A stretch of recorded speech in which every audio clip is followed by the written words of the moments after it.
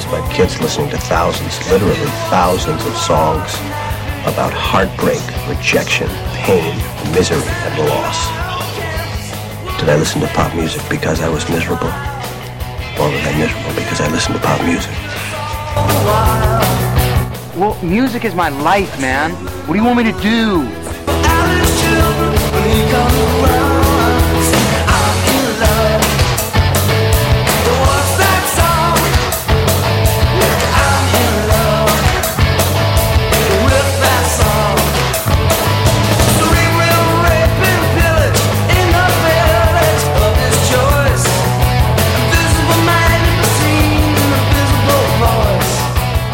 Hello, good evening, good morning, good afternoon, depending on what time you're listening, what time you've downloaded this podcast, wherever you are in the world. Morris here with another episode of Love That Album, and making a very welcome return to the show.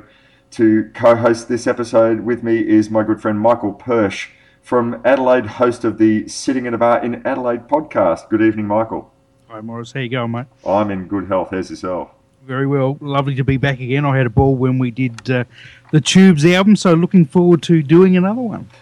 We had considerably more downloads of that episode than I envisaged that we would, so there are still a bunch of Tubes fans out there, I'm pleased to say. Well, I sent an email to the both the guys I mentioned in the show, to Perry Prince and to Fee Wable. Hopefully might open a door for an interview, but I haven't heard anything back, so fingers crossed. We'll hope. You know, any Tubes fans out there, you know, cross fingers, dig the karma, whatever it is. But tonight, I was going to say a band of a very different type, but maybe not so much. We're going to talk about Split Enz, in particular their album True Colours, and both bands, I guess, shared a love of theatricality. Maybe not the same subject matter in their lyrics, but certainly both bands liked a sense of maybe not the absurd, but that they like to put on a show.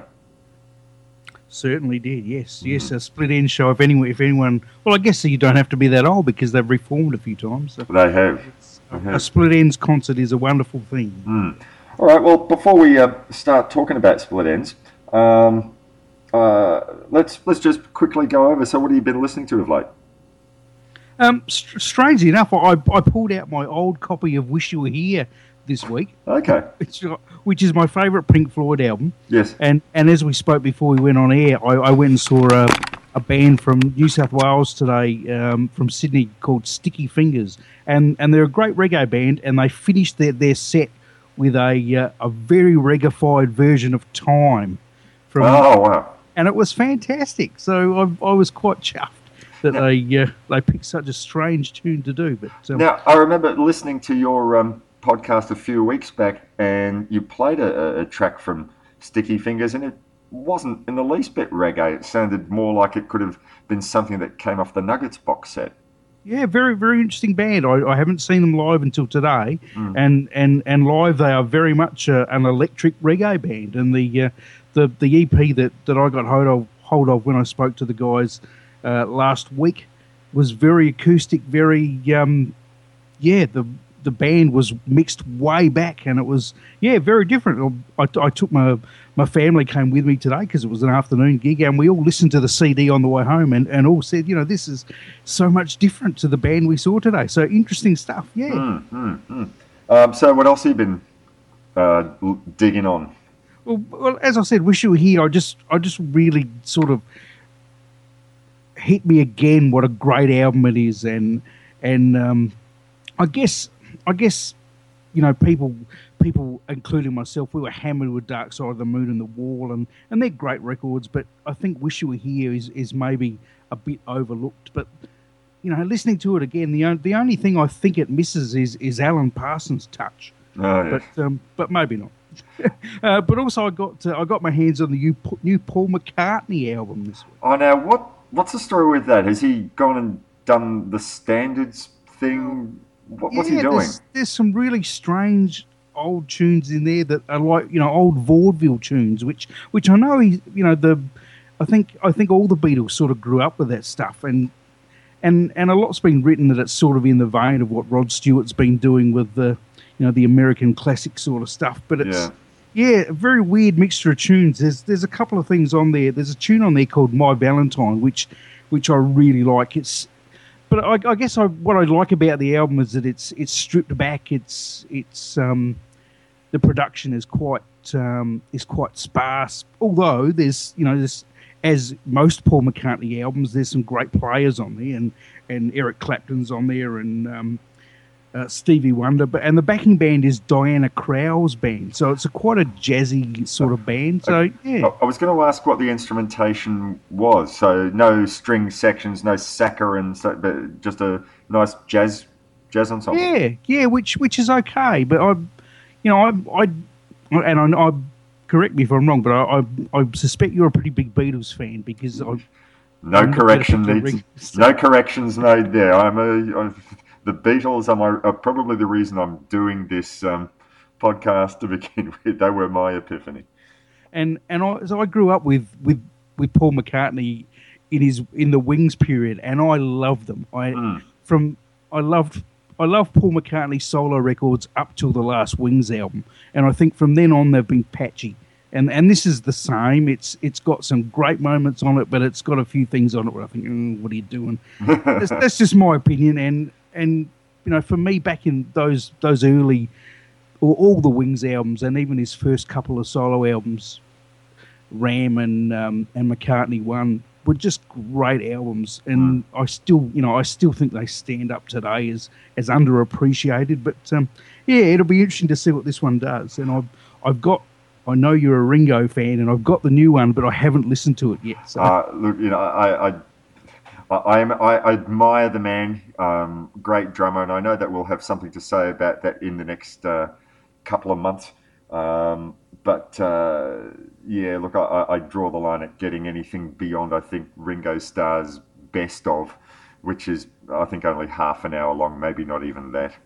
But having said that, if he brought his all-star band to Australia, I would be in the front row like a shot.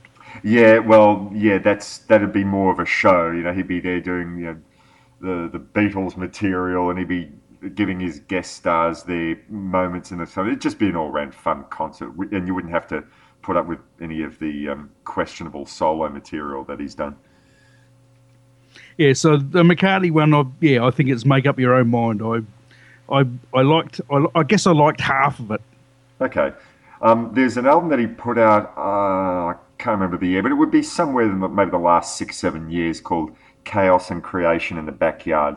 And if you haven't tracked that one down, that was a real pleasant surprise, because just when people, had gone and written him off saying, yep, of course his best years are well behind him, and then he comes up with an album like that where the songwriting was just top notch, and he got on board. I can't remember the producer. I think it might have been the producer of OK Computer, Radiohead's OK Computer, Nigel. I've forgotten the surname. I should be shot down in flames. What's a rock fan like me not knowing stuff like that? But anyway, he got a producer who actually wasn't a solid McCartney or Beatles fan. And McCartney wanted, just for a change, someone who would not kowtow to him, someone who would say, look, I don't know or care about your heritage, I'm just here to make a great album. And it worked. It's a beautiful album. He's, obviously the producer's gone and said, no, that song's shit, we're not going to put that one on, and we're not going to overproduce this. And for the guy who produced OK Computer, this is a really sparse sounding record. And if you haven't heard it, I urge you to go track that one down. It's about 6-7 years old, I think. Yeah, I do remember it, and I must admit I haven't listened to it for a long time, but I do recall it's quite an acoustic album, isn't it? There's a lot of acoustic stuff on it. There's a great song on it that I think it's forgot the name, but it sort of lyrically sounds like it would have worked in a similar vein to Eleanor Rigby. But yeah, just some gorgeous tunes on there, and he really found his songwriting muse. I haven't listened to it, but there's the album that came, I think, just after that, called Full from Memory or something like that. There's a picture of McCartney sitting in a chair, and I hear that one's supposed to be not too bad on the songwriting front either. Yep. And having said that, did you see McCartney when he came to Australia last time? It was a religious experience. Yes, in fact, actually, that was a month after I got married, and I made sure that the wedding was well before that. The honeymoon or nothing would interfere with going to see McCartney on the MCG, and I think he impressed a lot of people by saying, "Well, it's quite an honour to be performing here on the MCG. This is hallowed turf. I know this is not meant for just any old pop star." So I think people who revered the MCG as a sporting institution and not the place for pop stars, sort of say, all right, a couple of points to him for recognising that he shouldn't actually be there. But I did indeed go to see him for what was, I think, the princely sum then of $53 a ticket or something like that. Nowadays $53 wouldn't even get you the bus fare to the MCG. Never mind a ticket in the MCG while he's playing. Indeed, and I did read a review in the last couple of weeks of some shows he's doing in Europe, and he's still he's playing 3-hour shows still. Oh, it's just fantastic, really. So for all the questionability of him as a songwriter, and it's been stop-start over the years, but I really think he'd have to be pretty foolhardy to knock his abilities as a performer, as a musician. I mean, I've seen a number of bootlegs and a number of official video DVDs of him performing, and really the man still knows how to put on a great show. In fact, I was just thinking the other way, I've got a show that he recorded in Liverpool maybe about 4 or 5 years ago, and he had on as a special guest Dave Grohl come on to play both guitar and drums on about 2 or 3 songs, and you couldn't wipe the smile off Grohl's face. He just had that grin that said, "I can't believe it. I'm paid to do this. I'm on stage with Paul McCartney. I'm playing Band on the Run. I'm playing back in the USSR. My God, I can't believe I'm here." And he can still inspire that. McCartney can still inspire that in the modern musicians. Cool, very cool, and a nice little tie-up with our subject tonight. I should have done my homework. I think it's Press to Play that Eddie Rayner actually played some keys on. Oh, did he? Okay. Yes.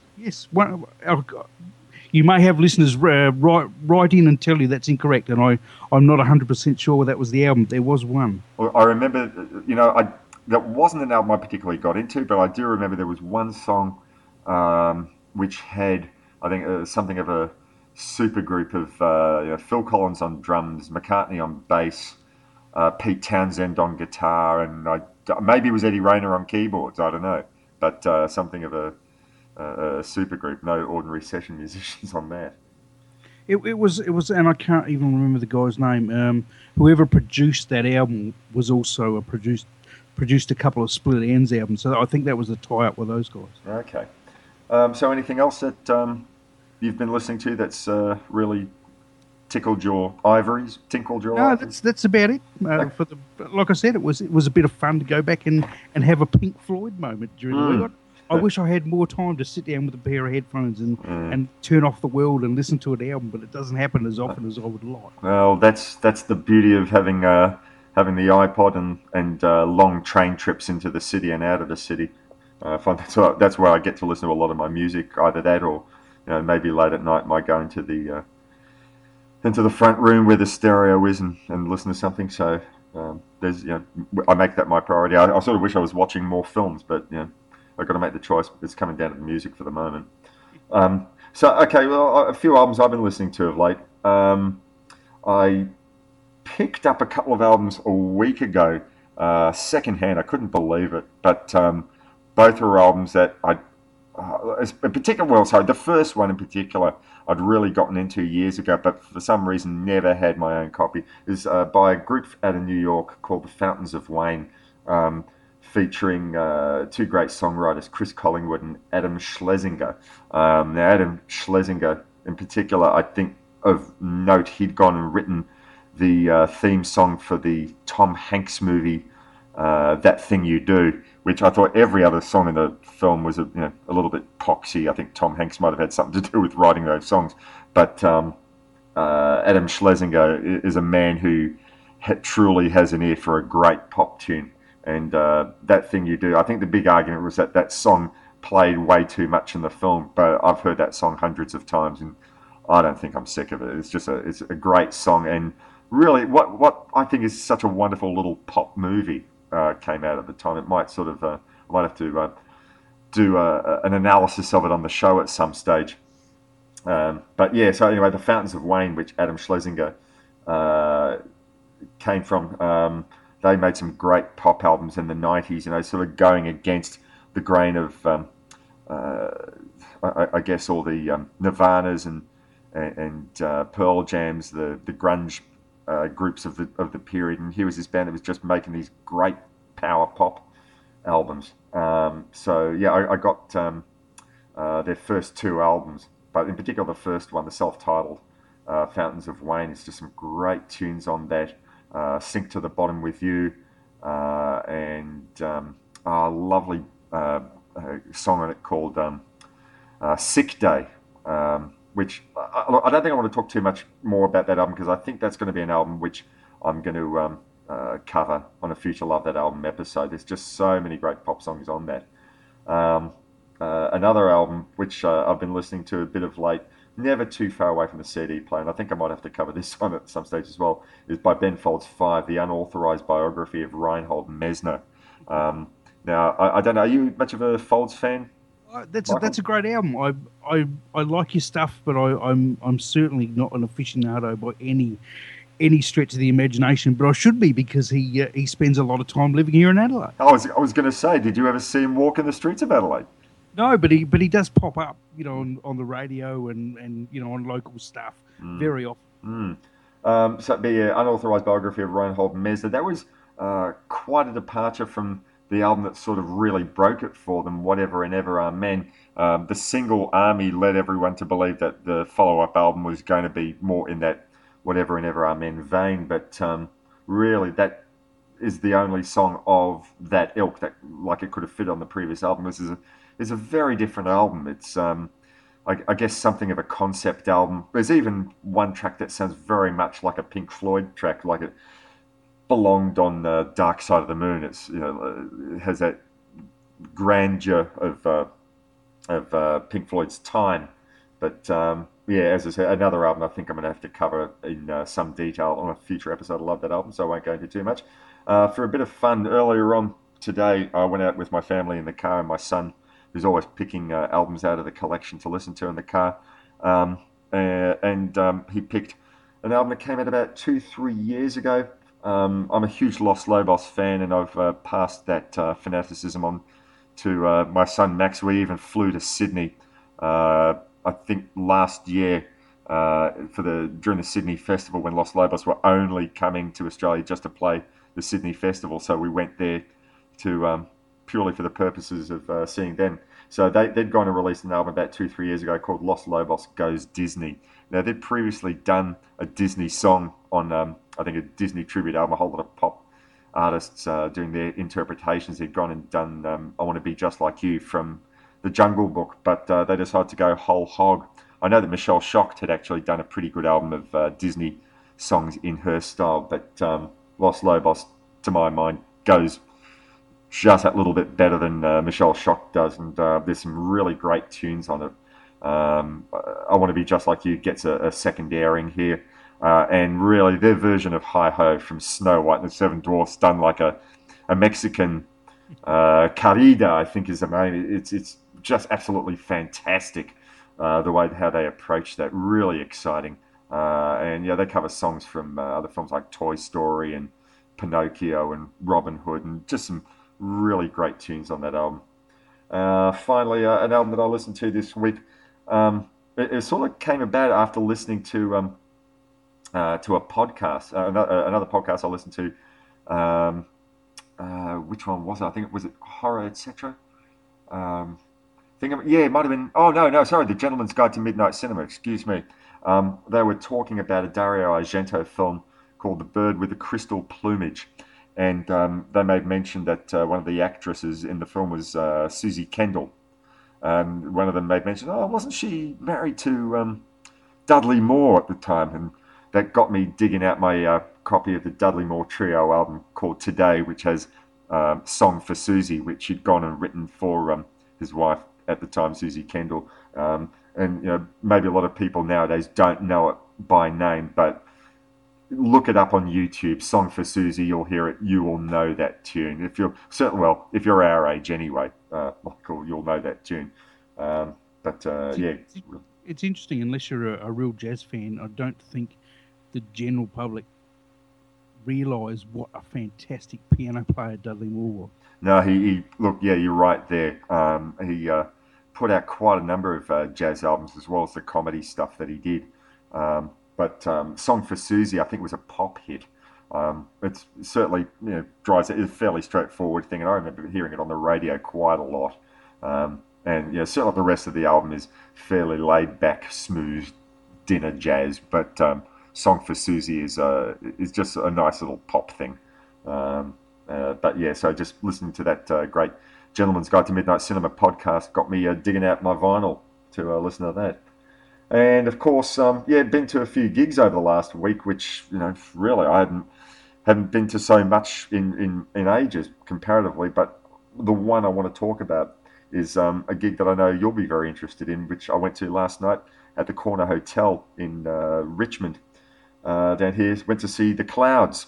Have they played in Adelaide yet on this tour, Michael? Yeah, they came before Christmas and they played at the Gov. They were fantastic. Okay. And I'm familiar with the Corner Hotel. It's a good venue. It's very similar to where they played in Adelaide. Oh, look, I've been going there for years, and I remember when I first started going there. I think when I was old enough to go there, it was a lot grottier, a lot grimier than it is now. They've done it up a bit. I mean, not so much that it sort of looks like a yuppie bar or anything like that, but it's just nice. It's a cool venue. They get a lot of fantastic acts there. But the Clouds, they were absolutely on fire. I should also sort of make mention that he had two support acts, one of which I really liked, a group called the Ben Mason Band. Don't know anything about them, never heard them before last night. In fact, I only caught half their set, but I really regretted not hearing the whole thing. But they're a band which they have a knack for a good pop melody. I really, really liked them. I'll have to look them up and hope that they do more. I don't even know whether they're from Melbourne or Sydney or where they're from. But they put in a really good set.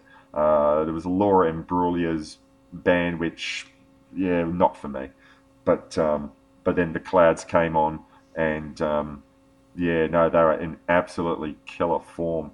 The musicianship was on fire. Really, it looked like they just stepped out of the mid 1990s. It looked like they hadn't spent a day apart. They were just so much in fine form, and all the songs that you wanted to hear were there. Hieronymus, Soul Eater, Fox's Wedding, 4 p.m., Red Serenade, which has that heavy metal thrash metal drum style in it. And my favourite of their songs, the Cloud Factory. They left me hanging till the very end of the show, till the very end of the encores for me to hear that and Hieronymus. But it was absolutely a wonderful night. The Clouds are a band that I thought incorrectly that people in Australia had forgotten, but since they've come back, there really has been this outpouring of joy to see the band back together again, and that's great. As I said, I really thought that they were just a forgotten band. No, not at all. And I think what got the crowd very excited, towards the end, they kept on, the crowd kept yelling out for songs that they wanted to hear. And, a friend who I was with was saying there's just so much that they still have to do. And it was almost like, I don't remember, it was Jody or Patricia who made the comment, said, listen, when we come back soon, we'll do a completely different set. So, we thought, wow, fantastic. It's not just a once around farewell wave of the hand. They still have some life in them, which is nice to see. Good stuff. Looking forward to seeing them next time. All right. I think at that stage, what we'll do is have a bit of a break now. I forgot to mention at the top of the show, I'm very, very excited about another feature that I have on this episode. Okay, so Michael and I are going to focus on the Split Enz, I guess, a breakthrough album for them. I mean, they'd had moderate success in Australia and New Zealand, and they'd had a really bad time of it in England prior to that. But True Colours, the really huge breakthrough album for them, is the album under focus tonight. Now, earlier on today, I had a really wonderful conversation with a fellow called Chris Burke. Now, Chris is the author of a book called Something So Strong. It came out maybe 6 months after Crowded House originally separated in Sydney from that famous concert that they did on the steps of the Sydney Opera House. And I looked him up and invited him to be part of this conversation. Now, given that he's living, I think, in Wellington, and they're 2 hours ahead of us, and we're recording this. It's 10 o'clock Melbourne time, and 9:30 Adelaide time. I think it would have been midnight in Wellington, and I think he was keen to talk, but not that keen. So I had to record his segment separately. So we're going to have a bit of a break, and we'll go straight into the chat that I had with Chris about Split Enz and about the legacy of True Colours. And after that chat, then Michael and I will return, and we'll put our own spin on True Colours and the Split Enz legacy. So stay around, stay listening. Well, of course you are. You're listening to this on your iPhone or your iPod. Morris here, Michael there. You're listening to Love That Album. When you're watching movies, are you sick of remakes, reboots, reimaginings, reinventions, and Reese Witherspoon? Are you fed up with movies where giant robots try to remake Enter the Dragon? Do you think that torture porn is vastly inferior to 1970s drive-in porn? Do you find Botoxed actresses with fake tits and action heroes with no chest hair a turn off? Do movies where no single shot lasts more than 2.5 seconds piss you off? Yeah, me too. That's why I do Paleo Cinema Podcast, a podcast for films more than 20 years old. So if you think that Sid Charisse is a guy and that Myrna Loy is a kind of metal, you need Paleo Cinema Podcast. Go to paleo-cinema.com and do yourself a favour.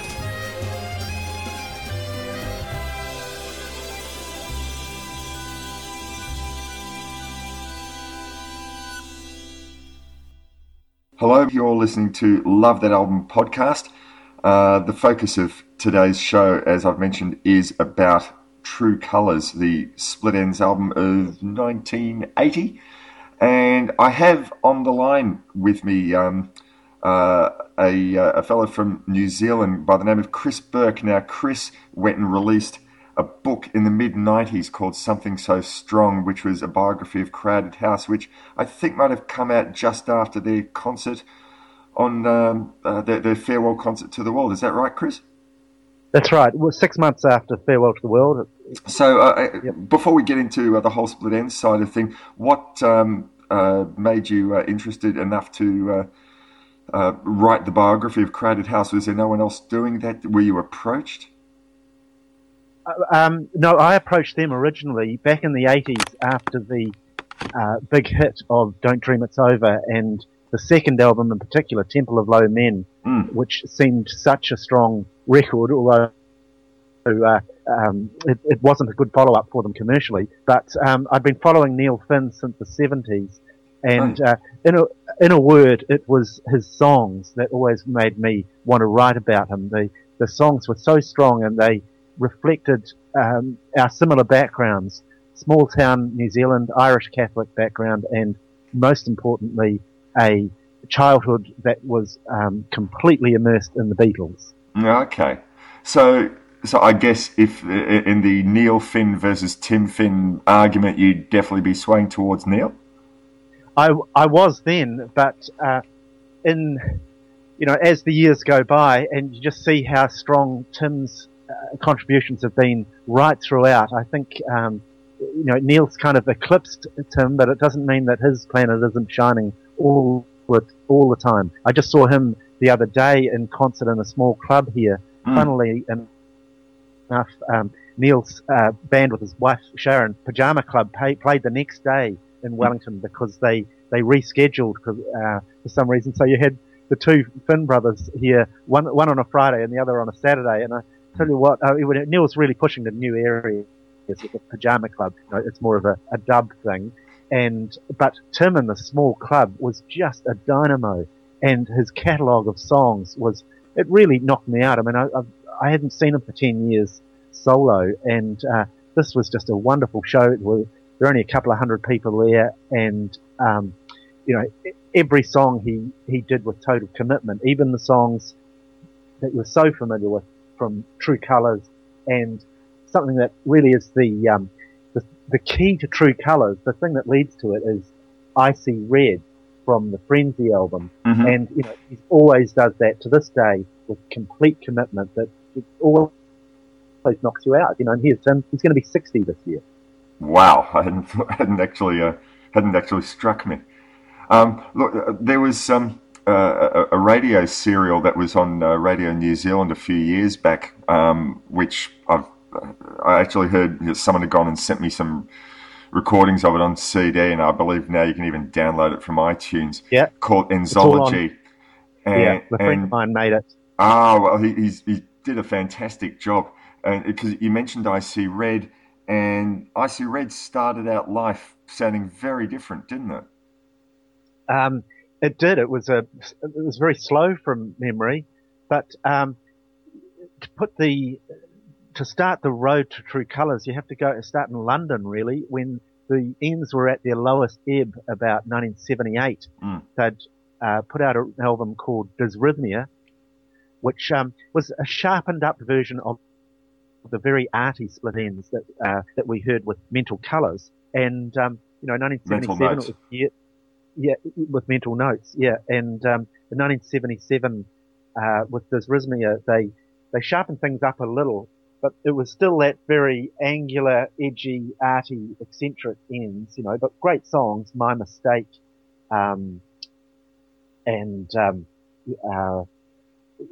you could just hear them sharpening up. Maybe it reflected London at the time when the punk movement was just starting to happen. But, it was still very much an art show with the costumes and the theatrics. But really, they couldn't get arrested at that time. And in 1978, they were broke. They were absolutely broke in London. And they wrote out here to our Arts Council looking for help. And they got $5,000 to stay alive, really. And they went into a rehearsal room in Luton, and they bashed out some new songs, and they really reflected that new energy in London of taking things down for 2.5 minutes, not mucking around, plenty of hooks, and that led the way to Frenzy and Icy Red. So they kind of shrugged off that Genesis style theatrics with the big epics emphatically with the Root and Luton tapes of 1978. Now that saw the light of day officially like quite a few years later, didn't it? Yeah, only really recently comparatively, sometime in the 2000s. But Icy Red, it eventually was on the Frenzy album, but that was only after it became a hit in Australia. So they're trying to keep their career going in both parts of the world. Back here, they could get good income from touring, and they were legendary for their live shows. But radio really didn't want to know here in New Zealand. Radio at that time was totally unsupportive of New Zealand music, and in Australia they were having much better luck. And when Icy Red became a hit, they added it to the Frenzy album, and that really gave the band new energy and new resources. It meant that Gudinski of Mushroom Records was prepared to put in more money. Meanwhile, they're staying afloat by coming back to New Zealand and Australia and touring. And there's a crucial concert they did in '79, which was at a place. Rather, the concert was called Nambassa, and in Australian terms, this is like a hippie festival at Byron Bay. And so it's very much toe sandals and mung beans, and the Hare Krishna people waking up everybody out of their tents at 7 in the morning. And just before this concert started, it was a big festival. There were 40,000 people there. Wow. And not all of them hippies, a lot of them just were rock fans. And just the ends set up for a rehearsal in a little country hall a couple of days before. And there was a fire, and they suspected that it was a theft and then arson. This fire in this country hall burnt the hall down and all of Split End's instruments with it. But wow. They think it was actually theft first because certain metal things in the instruments, like Eddie Rayner's keyboard stand, weren't visible when they went through the ashes. Yes. But that meant that the Ends had to borrow all this equipment, and Eddie played a piano at that concert rather than his bank of keyboards, and they really blew the crowd away. And that the word of mouth that went out after that amazing concert meant that they could tour through the country, and they stayed in New Zealand in 1979 and concentrated on writing songs. And of course, at this time, Neil Finn was emerging. After the Frenzy album, he did a couple of singles. One of them was called Things.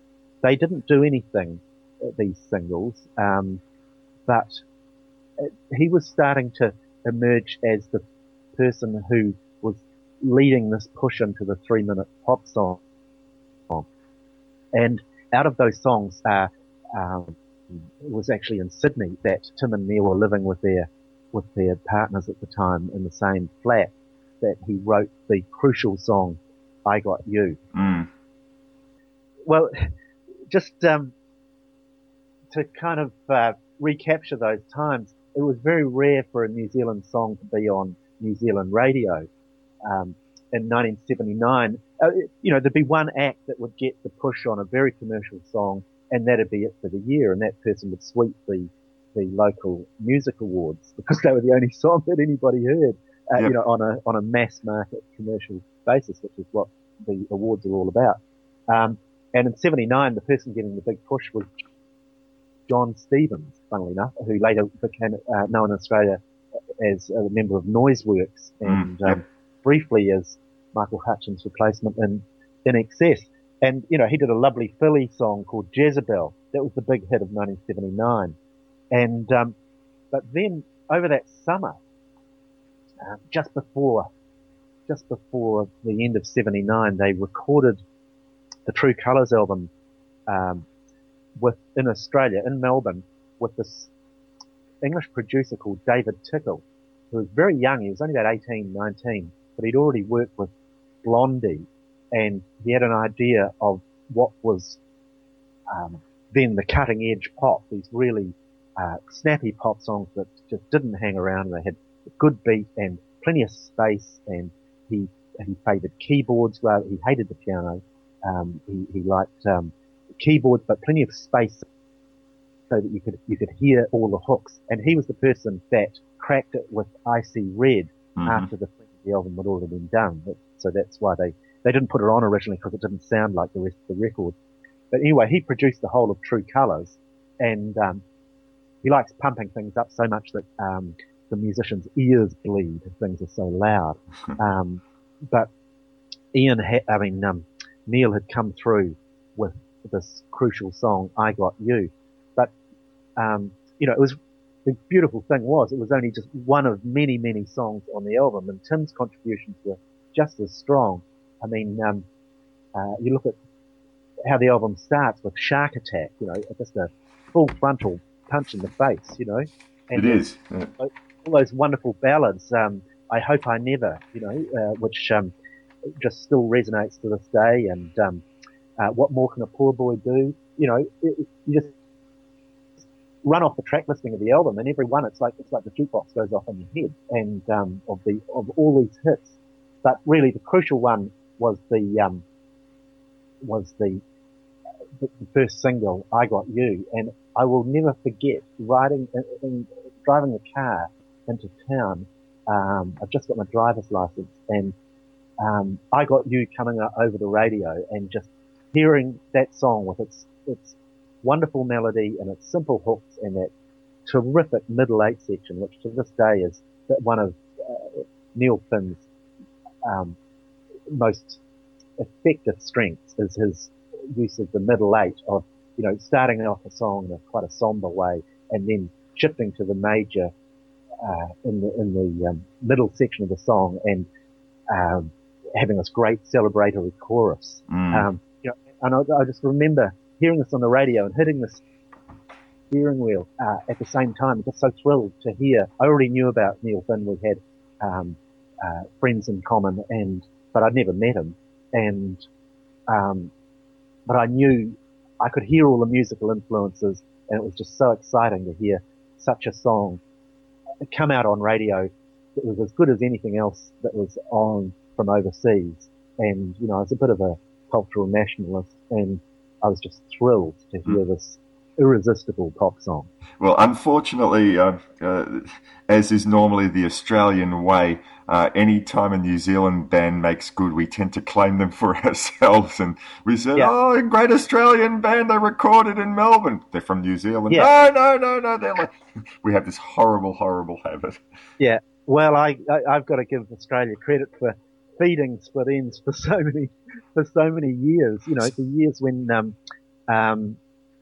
to have that huge market, keeping them afloat through those long years of struggle. It took Split Enz 8 years before I Got You. So, just quick question I wanted to intervene in there was, I think I remember something from the Enzology documentary, but am I right in recalling that after Frenzy, they were in fact without a recording contract, and Michael Gudinski needed some sort of convincing to offer them a lifeline and give them this one more album shot? Yeah, they faced losing the recording contract. They were still with Gudinski. Their record company already was distributor out here because they were on Mushroom in Australia. Their local record company in New Zealand was not supportive at all, Festival Records, who later became very supportive. But so Split Enz jumped ship over here in New Zealand, which is the people at Polygram at the time were terrific marketing people, and they planned the release of True Colours really well. So yeah, there was a chance that they were just going to get lost there. They were broke in London. They got $5,000 from the Arts Council, and Gudinski had put money into them for quite a long time, and sent them all over to England and got them back to Australia, and he'd really shown some commitment. So they had to put up or shut up. It was either that or get day jobs. So that level of support, I think nowadays would be unthinkable. If you don't get, if you get signed for a record, I mean, gosh, I sound very old-fashioned when I say that, but if you get signed for one release, and if it doesn't sell squillions in the first 30 seconds, then you're out on your ass. That's right, and not only the band, but the record company executive is out on his ass. That's it. There's hardly any of them now, and there's hardly any majors. There's hardly any. Here in New Zealand, the majors have very lean teams of employees, and they've all got to report to the parent company wherever it is every quarter. Improving on the last quarter. Just at the time when CD sales are dropping through the floor, there's hardly any record stores here anymore. And since the record business became really corporate over the last 20 years, every financial quarter has to improve on the last one, and so they can pay off the merchant bankers who have all bought the record companies. And that's just impossible to sustain a long-term career where it might be the fourth album before a band really hits its stride. Yeah, you've got to instantly deliver. And so, I don't know, this boutique, artist-oriented future where things are just sold through word of mouth and the net, and the majors just handle the Lady Gagas or the Justin Bieber is possibly the future. But I love pop music where everybody's getting off on the same song at the same time. Neil Finn has often said, in response to the inverse snobbery towards pop music from a lot of rock bands, it's kind of elitism amongst people wanting things to be alternative, but I've got no problem with pop music that's actually popular. Reaching every home is a terrific goal, and but I think those days are pretty much over. But I think the sort of popular music that Neil Finn is referring to, that reach every home, still had some sense of songwriting craftsmanship, and some time had been actually thought to put into it as a I don't know, as some sort of little I don't know what's the word I'm looking for. I don't know, just a little perfect musical moment, as opposed to just some selling to a particular market. Oh, right, the kids out there, they'll want to hear something that sounds like this. Let's just give it to them. Whereas, what Neil and Tim Finn were doing was, without wanting to sound like pretentious wanker, but they were sort of catering to their own muse. They were, they did something that satisfied them, as a lot of great songwriters of the era actually did, rather than trying to cater to what would sell a shitload of records. They obviously wanted success, but they had to do something that was artistically worthwhile for them. And I think when you refer to the Justin Biebers and Lady Gaga, that's not the case. They, apart from the artistic, the art band beginnings of Split Enz, the True Colours really reflects where they got into music, which was in the 60s, when every week there were wonderful pop songs coming out, not just from the Beatles, but from so many other bands. And a crucial thing relating to this, that we're talking about, the longevity of artists, is that they'd served these many years, the pair of them performing at parties since they were kids, and then those 8 years between Tim starting the band in 72 and the band actually cracking it in 1980. This long apprenticeship of performance, and also just working in songs and what makes songs work. And I often think this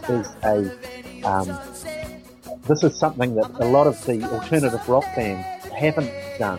I was just watching the Beatles anthology again for the first time in at least 10 years in the last couple of weeks, and just seeing them in Hamburg playing all those R&B hits and just entertaining a crowd for 8 hours non-stop. 6 nights a week or something. Exactly, and I really think that a lot of the bands that play to their shoes, or stand at the backs to the crowd and make music that's really more suitable to the bedroom, their own little bedrooms, rather than actually entertaining and putting on a performance.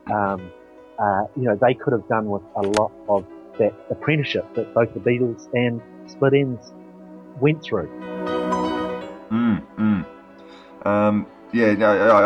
I completely see where you're coming from. I think to a large extent, I presume this sort of thing happened with a lot of the New Zealand bands. Any of the bands like on the Flying Nun records would have done the same sort of thing, and certainly throughout the late 70s or the 70s and the 80s, a lot of Australian bands might not have done the same sort of apprenticeship of slugging it out 6 nights a week in a strip club like the Beatles had done, but certainly there was a lot of time spent on the road and playing pubs. No bands were expecting to be playing your festival halls or your big stadiums within 6 months or anything like that. They did put in the hard yards.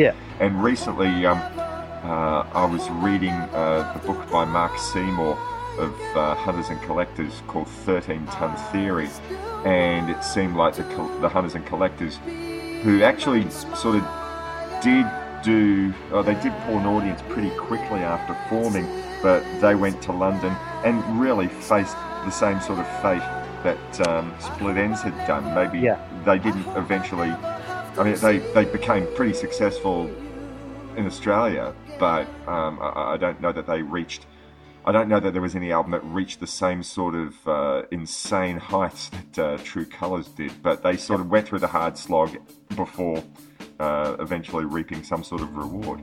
Yeah, the funny thing is both Hunters and Collectors and Split Enz both started off with a determination to do original music, and quite difficult arty sort of music that captured a audience. You know, they were both very theatrical. I mean, having said that earlier about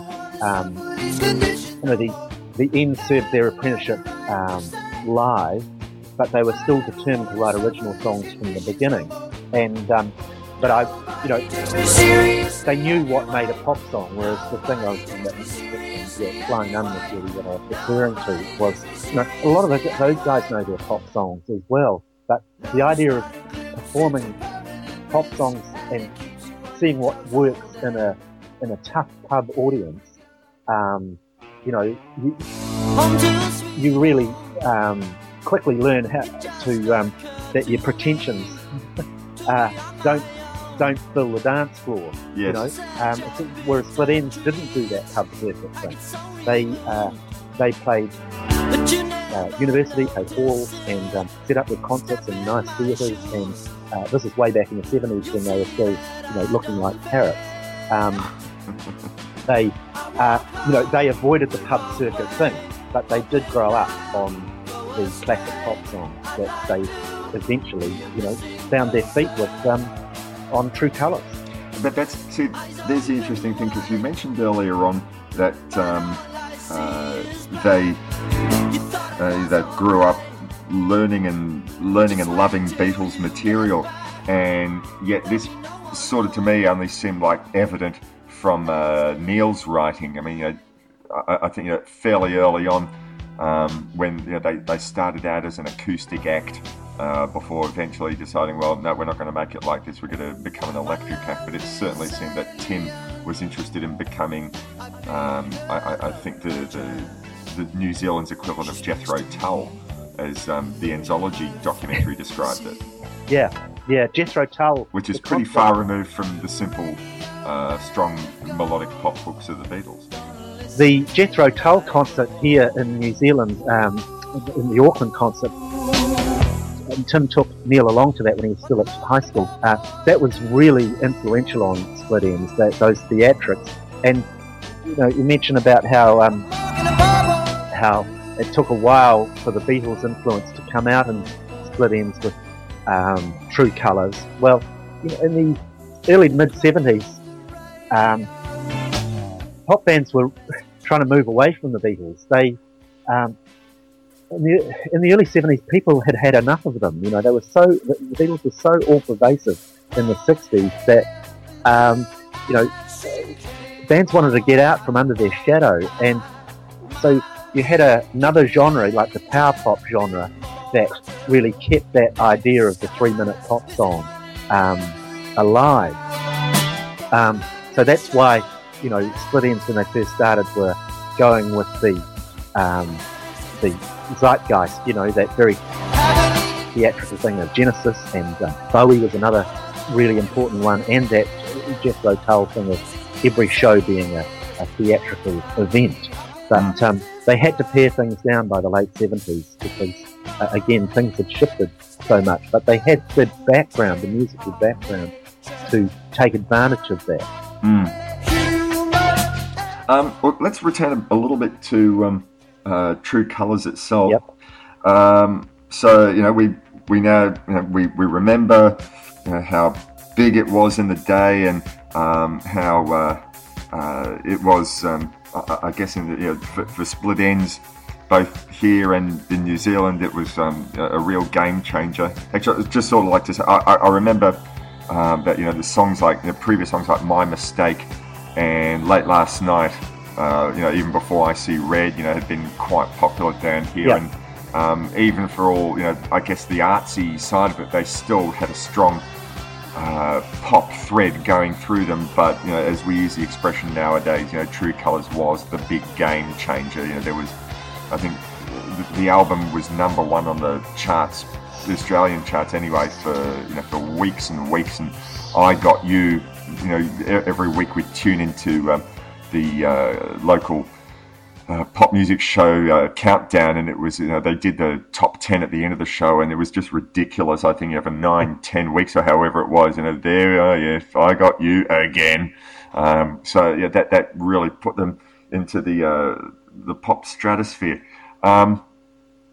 With the advent later on of Crowded House, post Split Enz, I wonder whether the legacy of Split Enz was still recalled. I mean, I know that they had a few reunions and they were popularly attended, but do you think that True Colours as an album still has a well-remembered legacy amongst the general population, or do people just sort of remember the singles? I mean, when I was sort of looking around asking friends, do you want to join me to talk a little bit about True Colours, and a couple of people who are big pop fans I thought would surely be up for it, gone and said to me, look, I bought I Got You, and I bought I Hope I Never, but I never really bought the album, or I don't really remember much about the album. So do you think it still had a legacy with the people who still revere it nowadays? Are other musicians or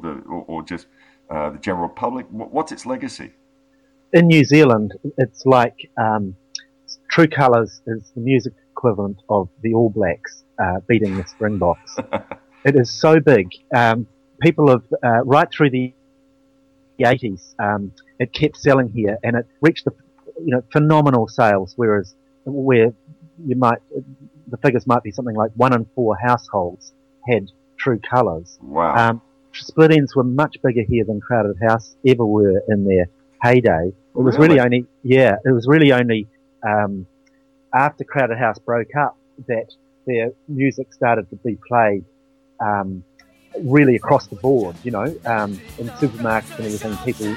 Because Crowded House looked north. They were based in Melbourne, and they looked to the Northern Hemisphere. They came here for tours every year, but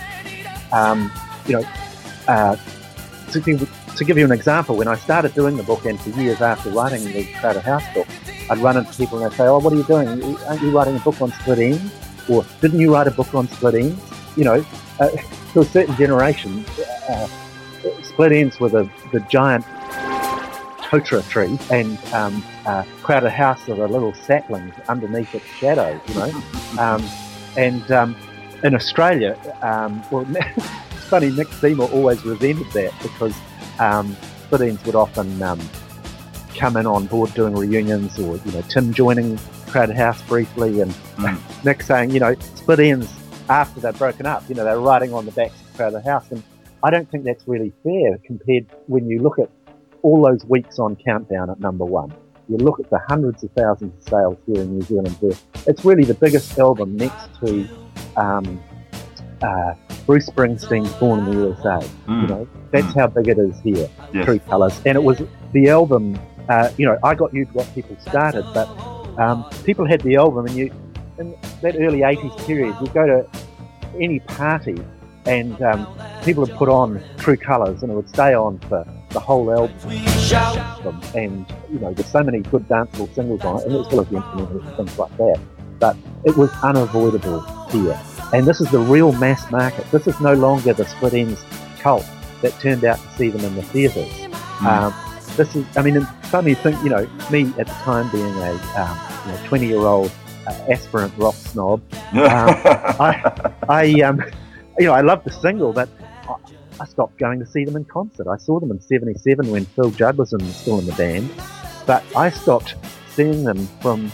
I didn't see them in the True Colours period because it was all these 14-year-old girls, thousands of them at the concerts, and there was that little bit of snobbery from me at that time. I really appreciated the music, but I didn't want to go and see a concert with lots of screaming girls. And it was only when I didn't see them again until the Time and Tide tour with 6 months in a Leaky Boat, where Tim and Neil were almost equal then. Tim was still the frontman, he was always the frontman, but I realised just what a quality body of work they'd done throughout, and how silly I was to not go and see them when 90% of their crowd was 14-year-old girls. You know, I missed out on some good shows. But yeah, Crowded House here, they weren't played on radio until after Don't Dream It's Over was a hit in America, and they were very much seen as the second cousins of Split Enz, and you know, that's just, we had a very unfortunate situation here where the radio stations were antagonistic towards New Zealand music.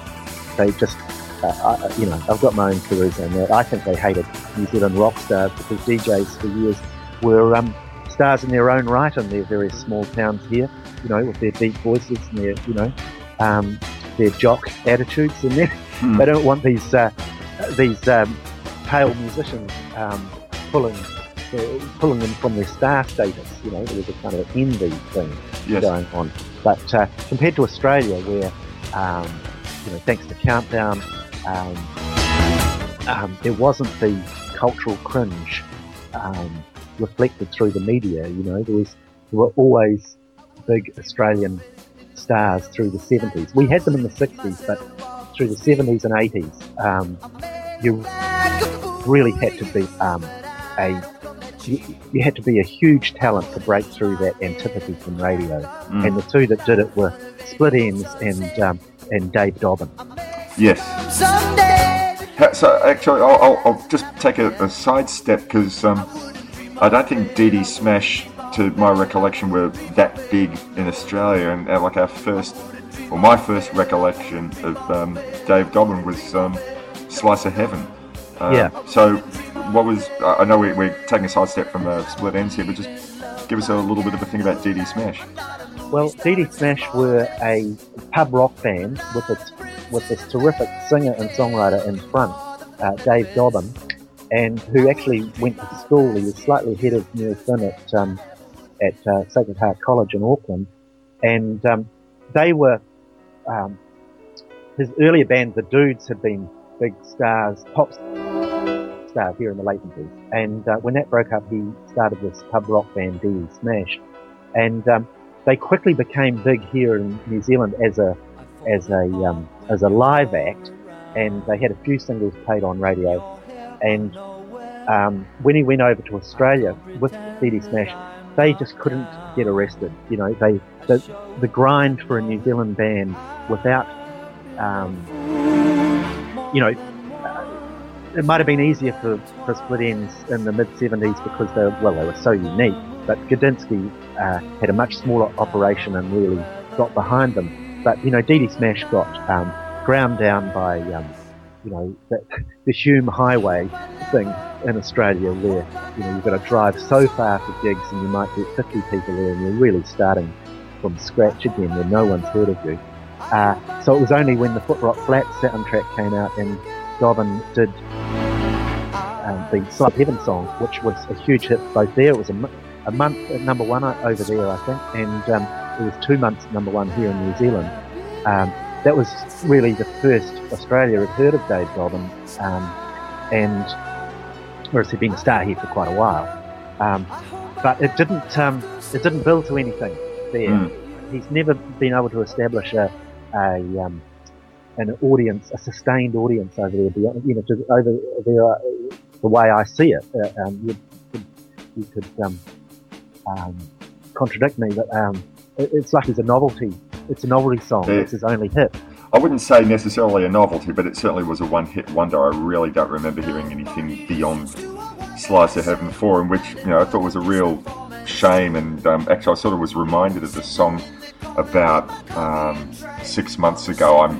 I sing in an a cappella group and very much in the a cappella scene down here, and there's a local group here called Suede who did an absolutely corker of a cover version of Slice of Heaven, so I was reminded what a fantastic song that was.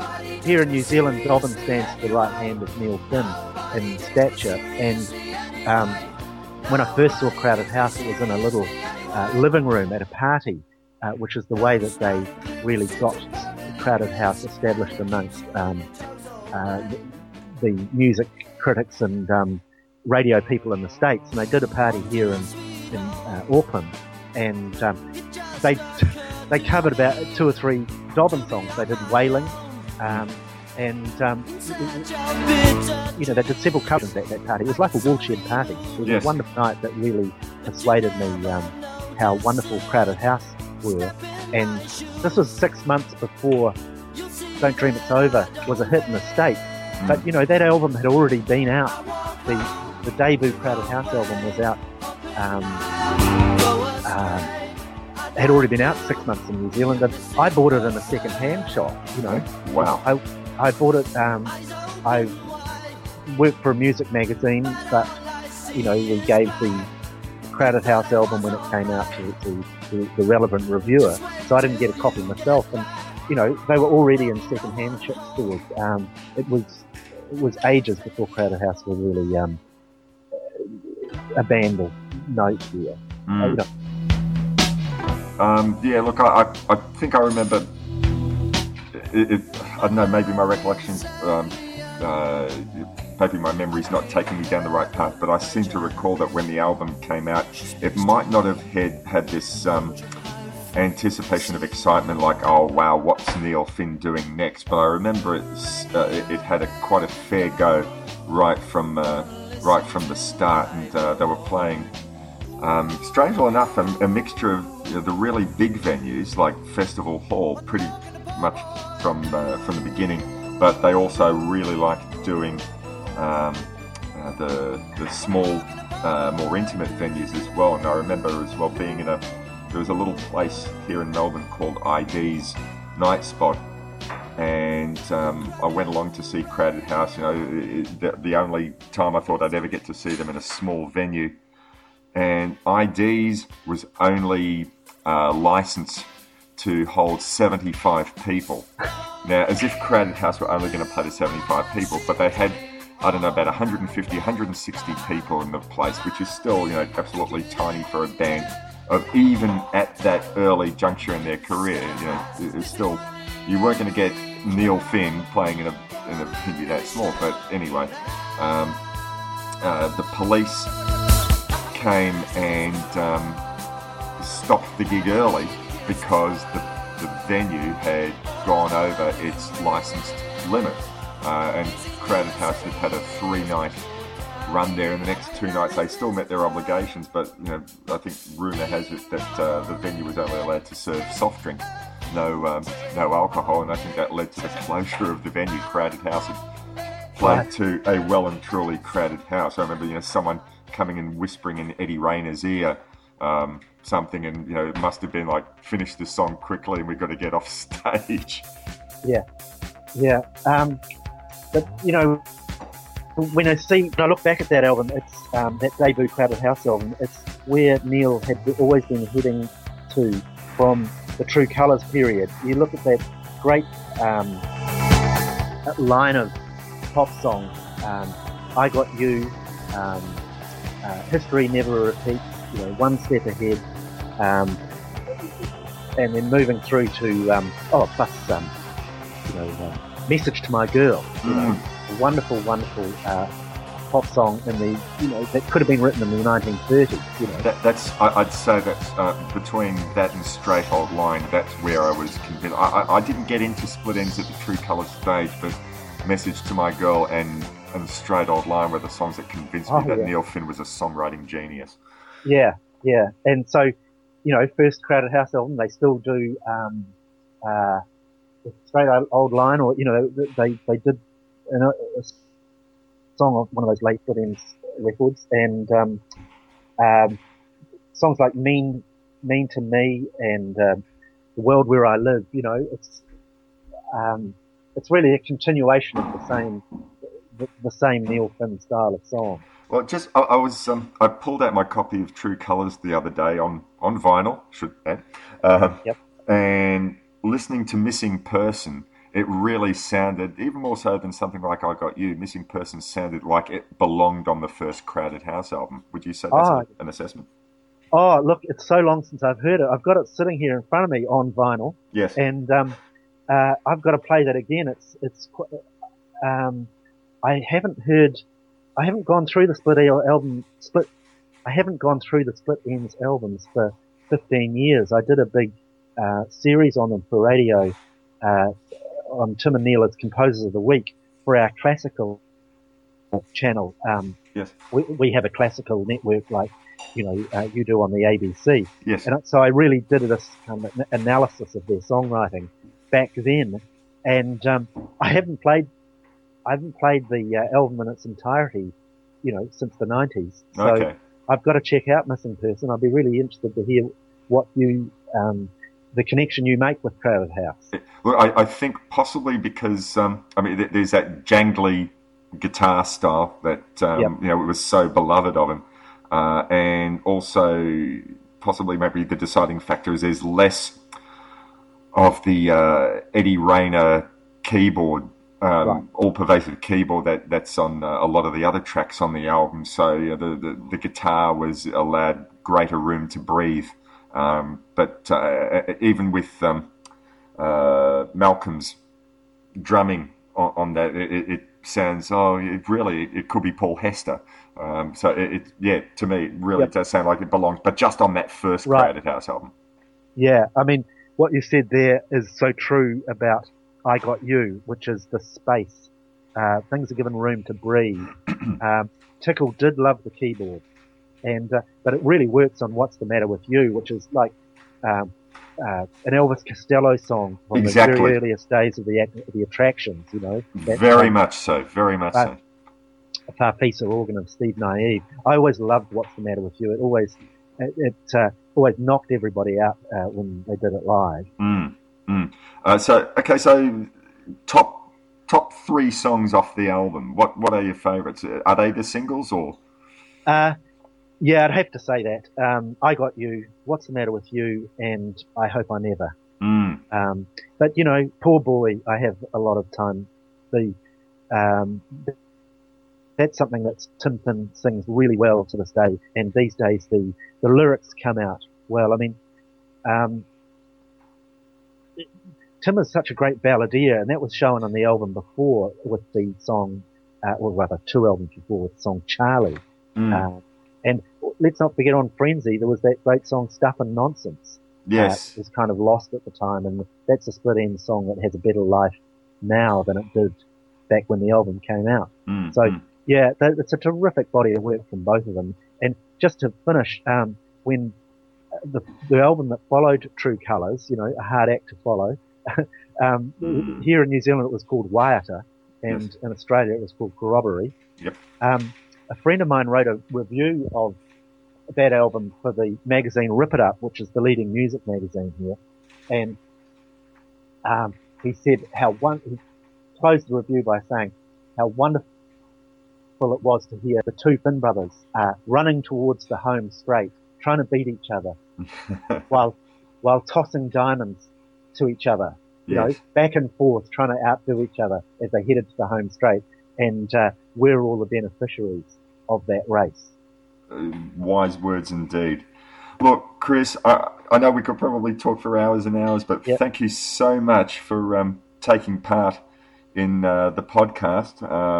It's been a really fun conversation. Really enjoyed getting your perspective on not just True Colours, but the whole legacy of Split Enz, the lead into Crowded House.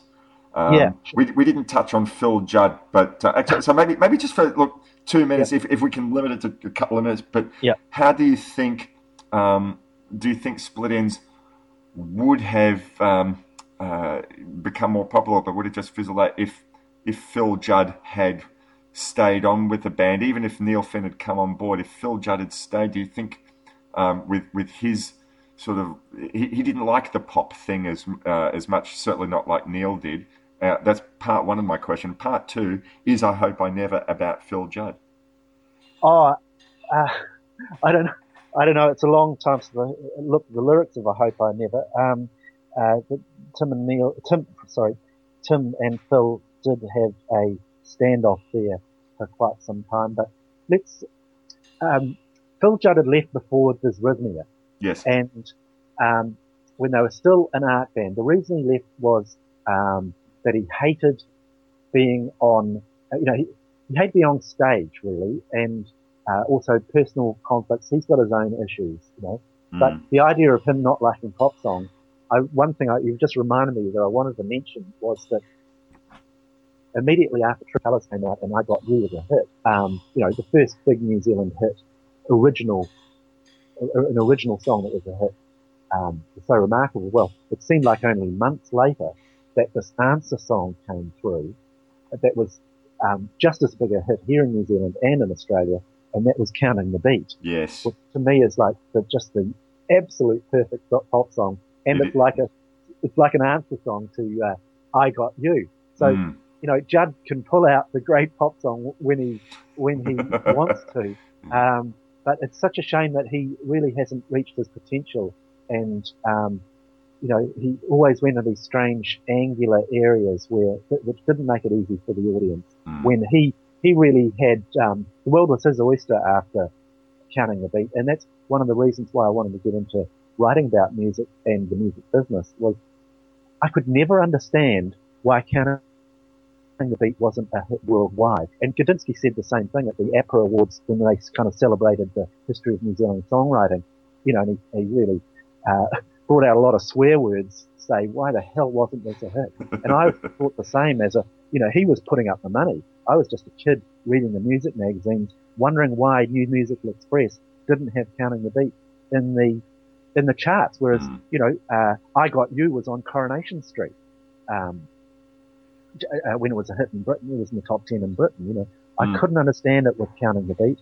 And, so the idea of, in a fantasy world of, Tim and Neil and Phil all being in the band together harmoniously for a good while, it's staggering to think what they could have achieved. But yes. Unfortunately, Neil and Phil were good mates. When they were briefly in the band together, and when he rejoined, but Phil came home to New Zealand and got involved in the punk scene, and that's what helped set up the Swingers, right. and get rid of all those Genesis and David Bowie influences. Yes. So, yeah, the Phil Judd question is something that your real hardcore Split Enz fans love to debate. So, yeah, talk to my mate Jeremy Ansell, who did that Enzology series. He did a fantastic job on that. That was really well put together. I've quite enjoyed that. Yeah. All right. Look. Yep. Once again, thanks very much, Chris, for taking the time. Pleasure. And have thought about it for ages. I must play the record now. Oh, good. Well, then there's been something good that's come out of this podcast. All right. Thanks very much, and we'll be back in a couple of minutes to talk in some greater depth, Michael and myself, about True Colours. You're listening to Love That Album. GGTMC live for you, fresh Big Willie and the Samurai are at your service, breaking films down and turning them around, giving recommendations that are always on point. Visit ggtmc.com for more information.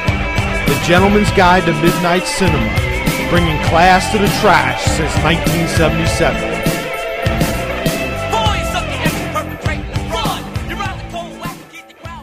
And we're back. You're listening to Love That Album. Morris here, and Michael Persch, my very special co-presenter for this edition of Love That Album. We're talking about Split Enz and True Colours, and my thanks to Chris Burke for speaking to me on the show, giving his take on the legacy of Split Enz, and he was a fountain of information. It was really terrific to chat with him and get his take on the whole Split Enz phenomenon. But you said that with New Zealand accent then. Sorry, it's just it rubbed off. It rubbed off, and so anyway. So look, I guess first of all, I should be asking you, Michael. So, what was your first epiphany? Were you a Split Enz fan right from the start?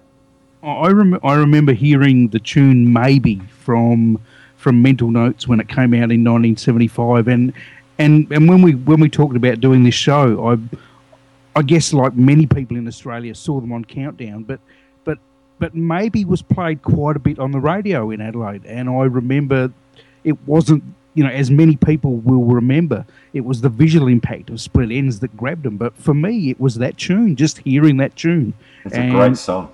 It is, and it's still one of my favourite songs. And that first album has just something special about it. And yeah, I was a fan then, but Second Thoughts didn't really grab me as much. Late Last Night got a lot of radio, but it didn't really do it for me. Although I've gone back in recent years and bought the album, but I missed out on that. So I took a bit of a jump, but the following albums just grabbed me back again. No, look, it's interesting you mentioned. I remember, not necessarily because I wasn't a Split Ends fan back in the day. But I remember hearing, I think on one of those, you remember those compilations that they used to put out, was it Ripper 76, or Full Bore? They'd have the pictures of the arse cheek with all the names written on of all the artists who were on there. And there was Supernaut and John English and artists like that of the day. And there was Split Ends with Late Last Night. I remember hearing it on one of those albums and thought, oh yeah, that's not a bad song. And things like My Mistake came out, and thought, yeah, it's unusual. I mean, I didn't sort of go pursuing them, but I just remember thinking that they're pretty cool pop songs. And actually, I probably should just sort of point out that as people would have heard in the chat that I had with Chris, they started out with these art rock leanings, and yet songs like Late Last Night and My Mistake, which whilst quirky and maybe in My Mistake's case owed something to the maybe 1920s music hall sort of thing, but they still had that pop sensibility. They were far from being that they had an art rock leaning, but they were far from being like Peter Gabriel era Genesis or Yes or anything like that. They still had pop sensibilities.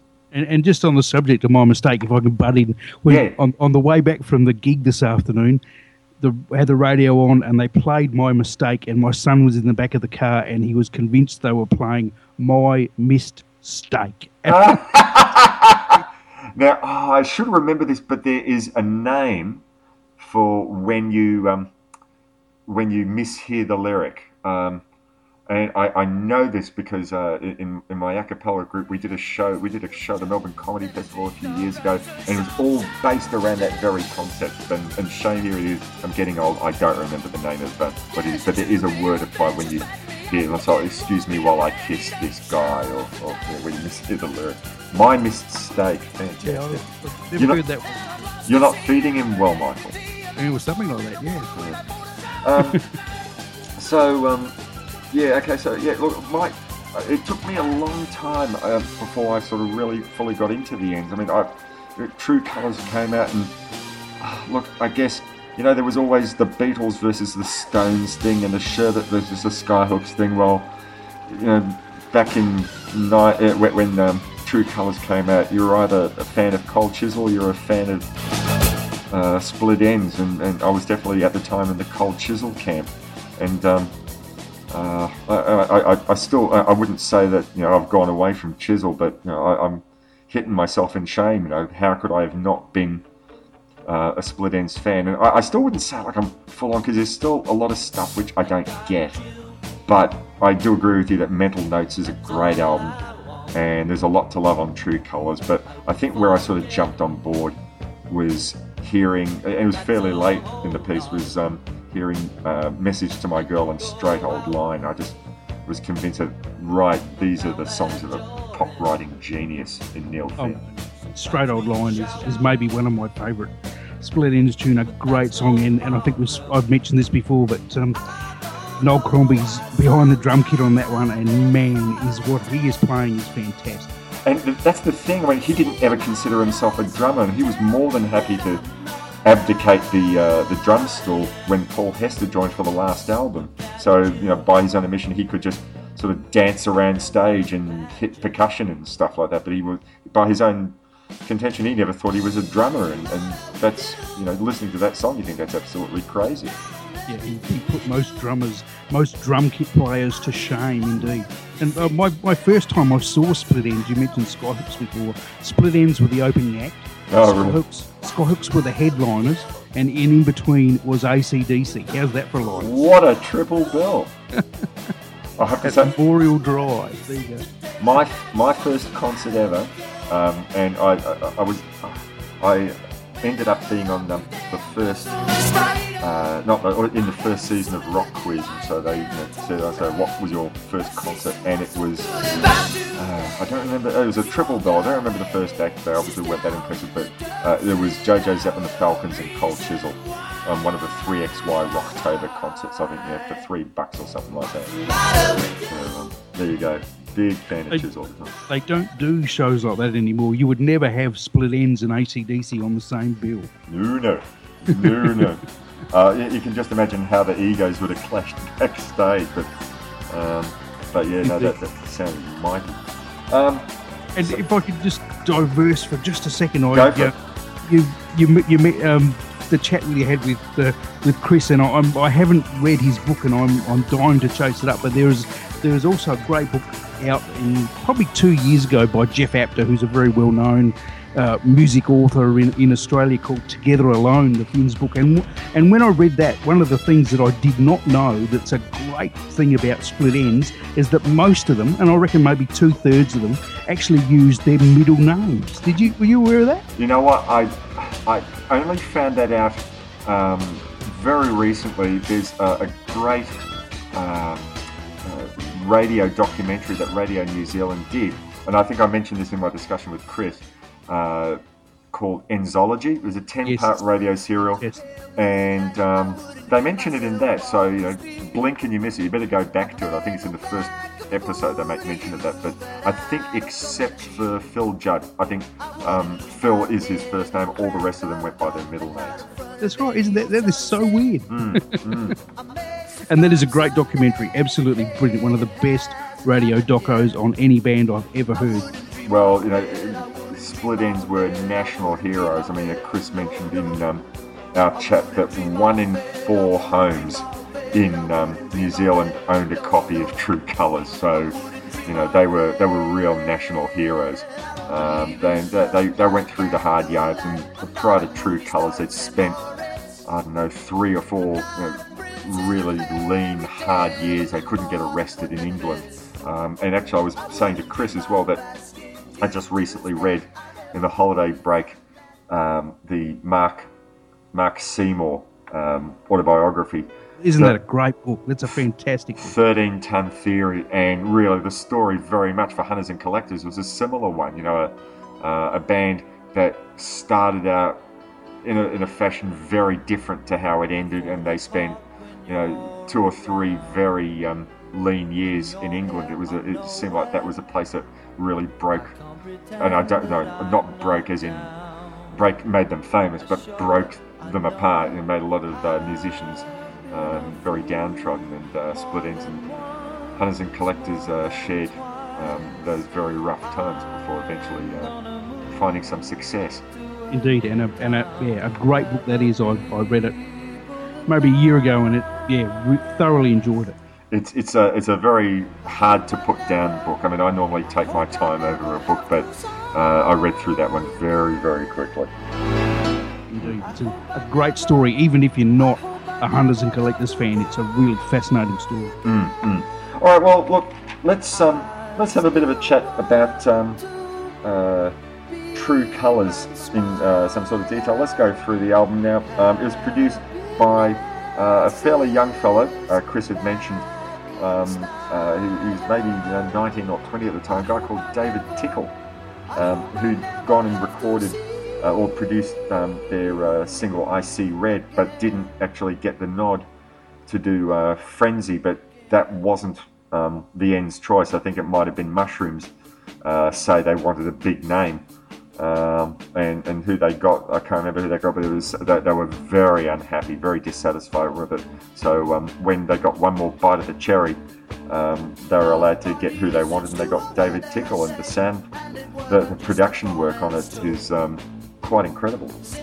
And Frenzy was of course recorded in England, and that is my favourite Split Ends album, but I agree, the production is not anywhere, not a patch on True Colours, and that's maybe something that that I think the band, I think the general consensus of a lot of Spillane fans is that's a great album, but the production just isn't quite there. I think, probably the history of rock music is littered with many such great albums that sounded like the microphones that were in the toilet cubicle, 10 buildings away from the studio, in a paper bag. But yeah, no such accusations can be made of True Colours. So the album really opens up with a statement of intent. And I forgot to ask Chris this, but I'd heard a rumour. The opening track. I should actually also mention that the album opener for us in Australia and New Zealand was different to the rest of the world. Down here, it opens up with Shark Attack, but because of the success of I Got You in Australasia for the American and European release, they opened up the album with I Got You and putting Shark Attack as track number 2. But certainly, I think Shark Attack is a far better choice for album opener. Certainly is. It just grabs you and throws you against the wall. Now, look, I forgot to ask, but I think I've heard, I don't know if it's on Enzology or just read it somewhere, that Malcolm Green, their drummer of the time, he was pretty scared because they asked him, right, you've got to go play this. It's a very straight ahead drum beat, but it's played really, really fast. It's the sort of thing that maybe Marky Ramone could have done in his sleep, but Malcolm Green was not Marky Ramone, and I think he played for his life on that track. Like he sort of figured, if I don't do this, I'm out of the band. Have you heard that story? I have, but and yes, and that's there's quite a bit about that in I think Jeff's book that I mentioned before. Okay. But, when you hear the recordings, and I don't really recall when I've seen them live, and I've seen them live a few times, play that song. But when you actually hear a live recording of it, they're playing it faster. Yes. Oh wow. So, the live recordings that you're talking about, are they ones with Malcolm Green on the kit, or with the one I'm referring to, yeah, was Malcolm Green, and it's just like, wow, just 100 miles an hour. You'd think the album version is fast. It is.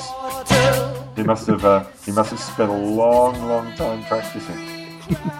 And Malcolm Green, I think, because this was his sort of, although he played on the next album, he didn't tour that, and I think Malcolm Green, as is a lot of guys that were in Split Enz, was a little underappreciated. He was very much a field drummer and very much had a style of his own, and although everyone else who was sat behind a drum kit, Noel Crombie included in Split Enz, there was something really individual about Malcolm Green. So what was it? I forgot. Emlyn Crowther. Emlyn Crowther, who was their original drummer. Now he was very much a technical drummer, wasn't he? Maybe a bit more. If I could, not really Keith Moon, but played the kit a lot more, I think, than Malcolm did. So I guess maybe like a cross between if Keith Moon had played jazz, because there's certainly a lot of the I don't know. I see him as doing a lot of sand on the roof type drum snare rolls and all sorts of technical stuff around the kit, but Malcolm Green is definitely a more straight ahead rock drummer. I mean, certainly a great one, but far not in the technical camp that Emlyn Crowther was. But I also remember Neil Finn introducing him at a Split Enz gig once as their cocktail drummer, and he really did have that down pat. That a tune like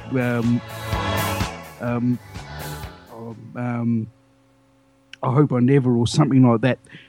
He really did have that sort of late night cocktail style down pat. That it's a great sound. Not a lot of drummers can do that. No, indeed. So now that we've gone and established that he is definitely the one who I guess you and I first pay attention to on Shark Attack. The track itself, I read that Tim Finn wrote this song at the suggestion of David Tickle. He was trying to come up with a song about love gone wrong, and Tickle, but was lacking inspiration. Tickle said, "Well, why don't you use like something that's in the news, or something that's sticks in people's memories from popular culture as an analogy?" So Tim Finn chose Jaws, which was still, maybe 2 years. It had been out of the cinema for 2 years, but it was still very strongly in people's minds. They were using Shark Attack as a metaphor for this failed relationship.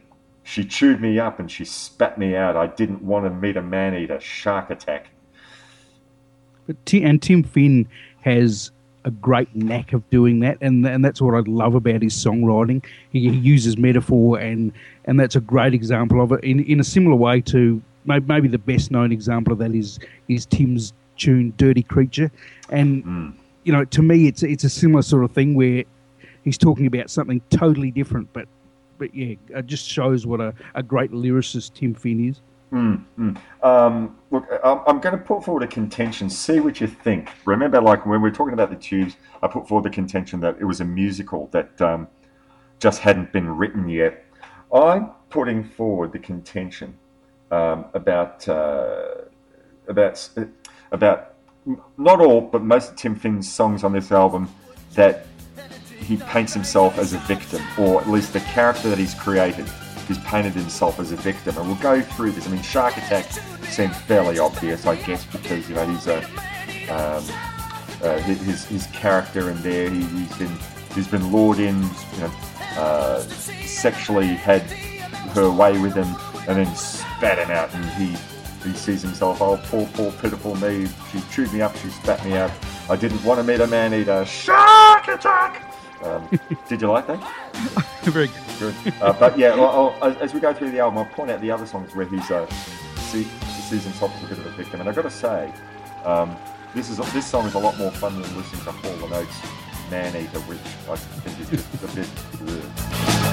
I think Tim's songwriting is very emotional. It's very personal. It's very different to Neil's songwriting, and you can really, this is the first album where Neil really had any serious writing on the album, and you can really see the difference. And also Tim's writing always has had maybe a melancholy about it that Neil touches on sometimes, but Tim Finn is the master of that. He just emotion and melancholy are just, for me, just the trademarks that I love about Tim Finn's songwriting. Yeah, well, we'll touch on that on a couple of the other songs on this album. Yeah, that's a very good point for sure.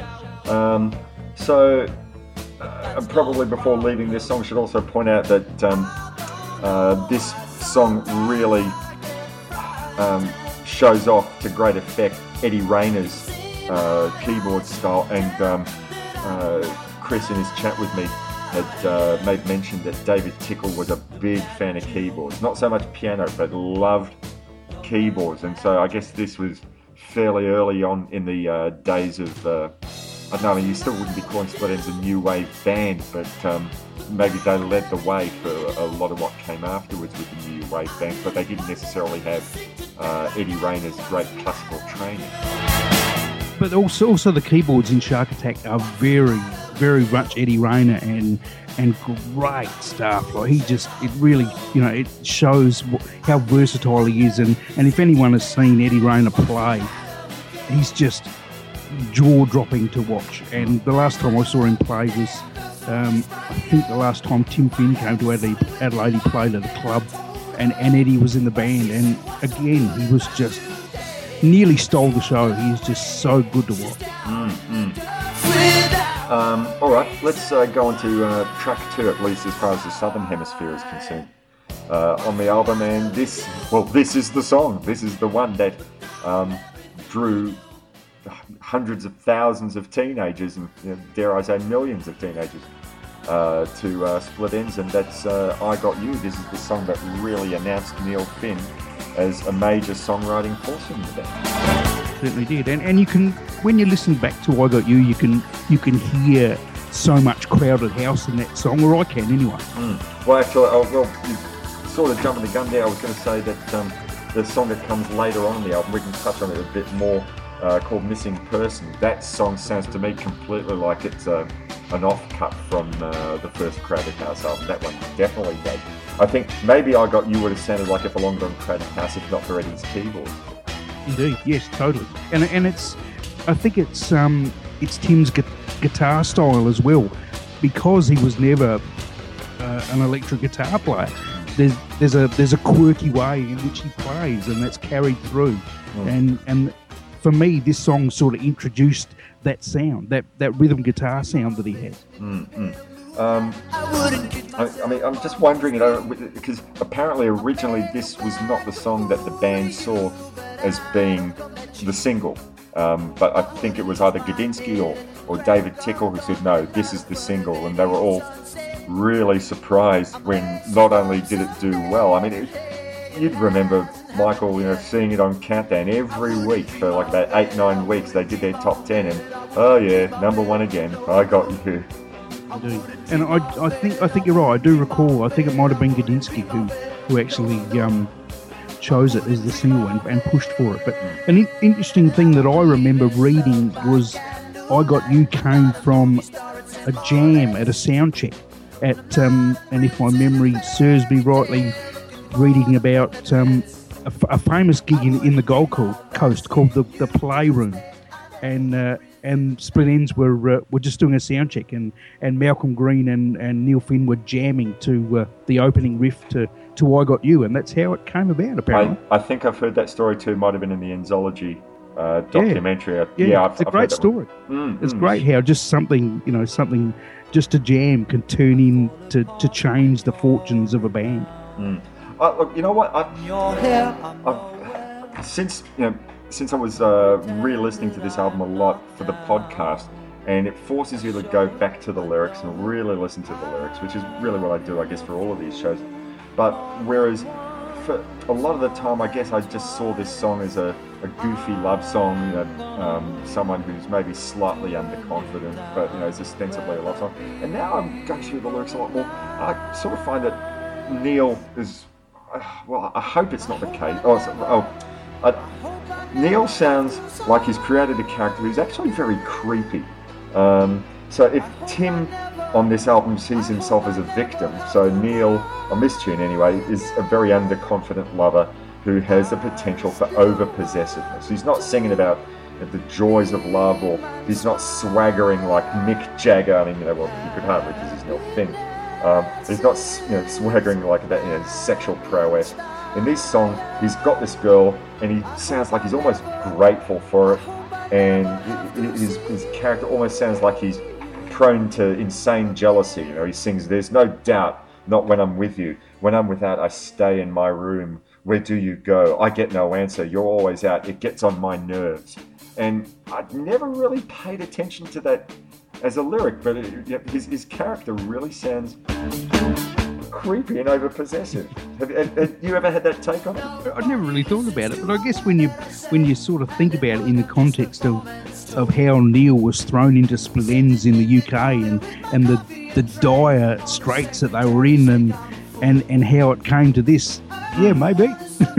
But certainly, I think the song has made it a little bit more interesting for all of it. And there we were all singing this song, at parties at the time, and really what we're seeing, from the perspective of a character who's over-possessive, something that I guess people don't really like to think that they are. But then again, years later, when they're singing about they're singing such a joyous sounding pop song like "Mean to Me" from the first Crowded House album, and what's that about? That's we're all singing and her friends committed suicide, but these things that we buy in our pop songs, what do we do? So we go on to the next song on the album, which is another Tim Finn composition, and this is also pretty big on the radio. 3XY in Melbourne. What was a big pop station at the time in Adelaide, Michael? Well, AM station was 5KA back then. Yeah. Which was sort of a sister station to 3XY. Yeah, okay.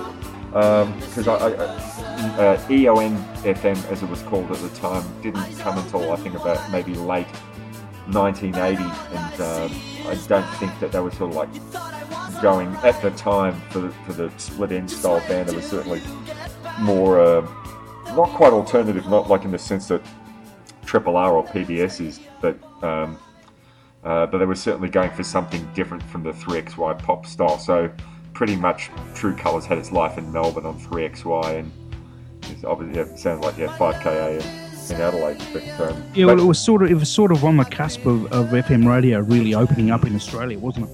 It certainly was.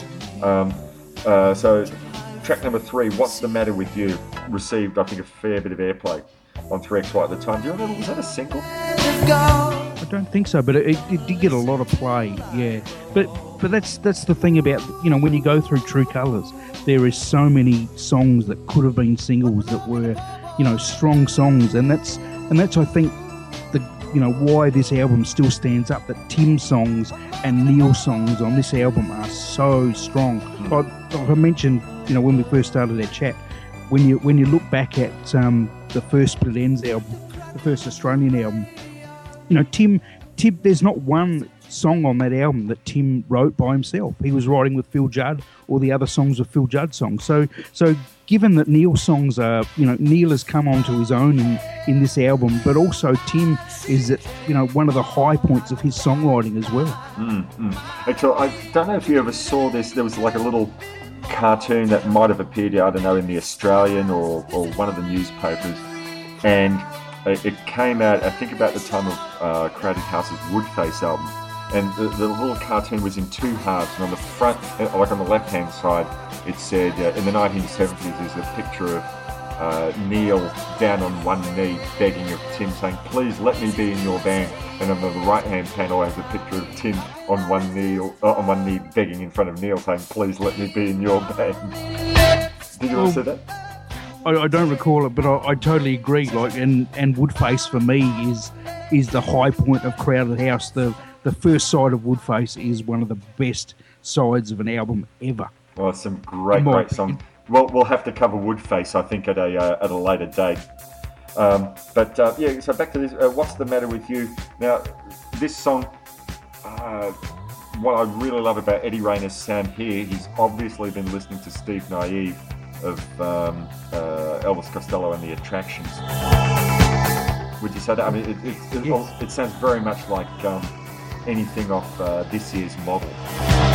Yeah, but it was sort of the keyboard sound of the era, wasn't it?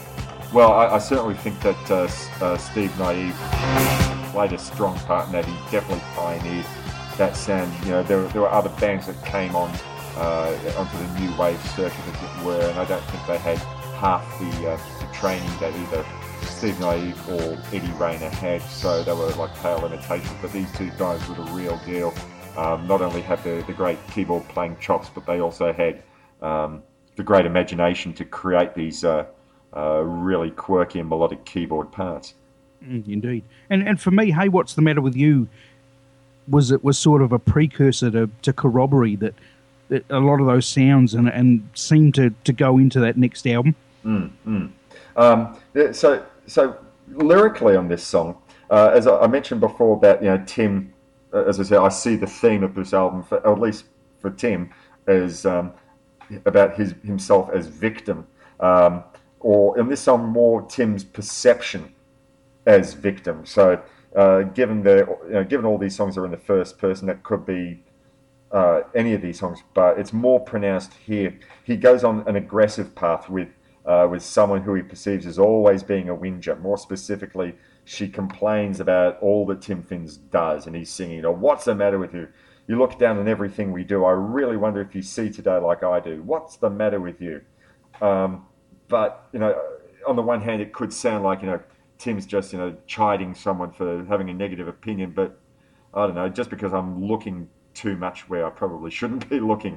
But I think his character on this album is a paranoid one, and I tend to think that who he's singing it to doesn't necessarily look down on absolutely everything, but he's paranoid, and he sees himself once again as victim, and he sort of has this arrogance. I really wonder if you see today like I do, which sort of reminds me of the McCartney part of We Can Work It Out. See things my way. Only time will tell if I'm right or I'm wrong. But if we look at things your way, well, then things will turn to shit.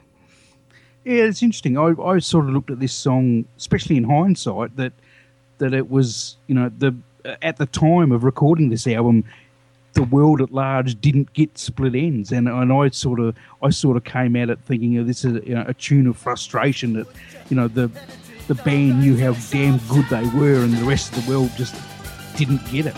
And really, but when they were recording this was the last roll of the dice. That's right. That's what I mean. Yeah.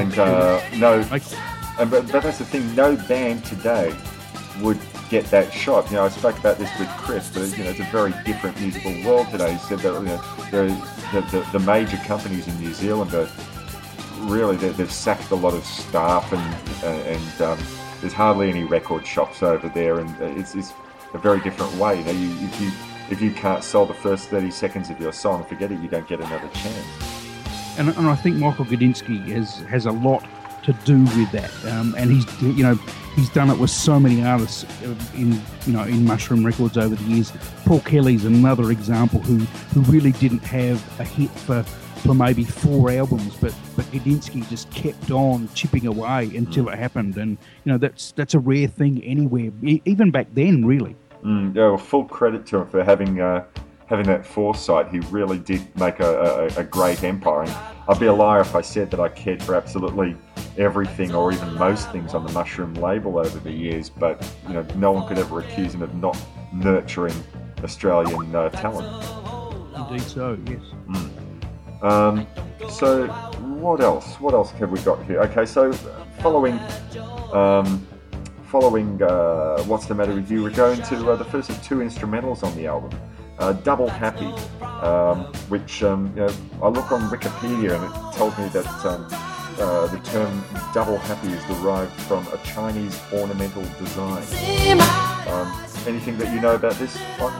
No, not at all. But it highlights for me again what a great instrumentalist and a great writer Eddie Rayner is. He although Tim and Neil, the lyricists, were so strong, Eddie Rayner was the glue that kept those together, and the instrumentals all through Split Enz career, I think, have shown that. And actually, I think it's just about worth having a Split Enz instrumental compilation to actually show that off. I think there's at least one on every album. But this one for me, shows off what a great player Eddie is, and also shows off Noel Crombie as well, which I think that's the only disappointment of this album for me, is that it doesn't show off Noel Crombie as much as it could. The stuff he's playing is quite buried in a lot of the tunes. Yes, that's true. I've read that. I think he was a bit disappointed. So quite sad for him, I guess, that what was considered the band's I don't know, maybe not artistically, but certainly most popular moment in the sun, and he had, when all was said and done, at least in the public eye, very little to do with it. Indeed, and when you think about Split Enz live, although Tim and Neil were a focal point, Eddie Rayner and Noel Crombie were the musical focal points of that band, really, and they always will be.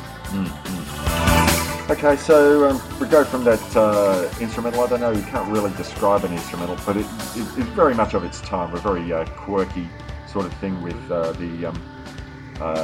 with Mal Green's drum kit and Eddie Rayner's keyboard, probably the most noticeable aspects of that tune.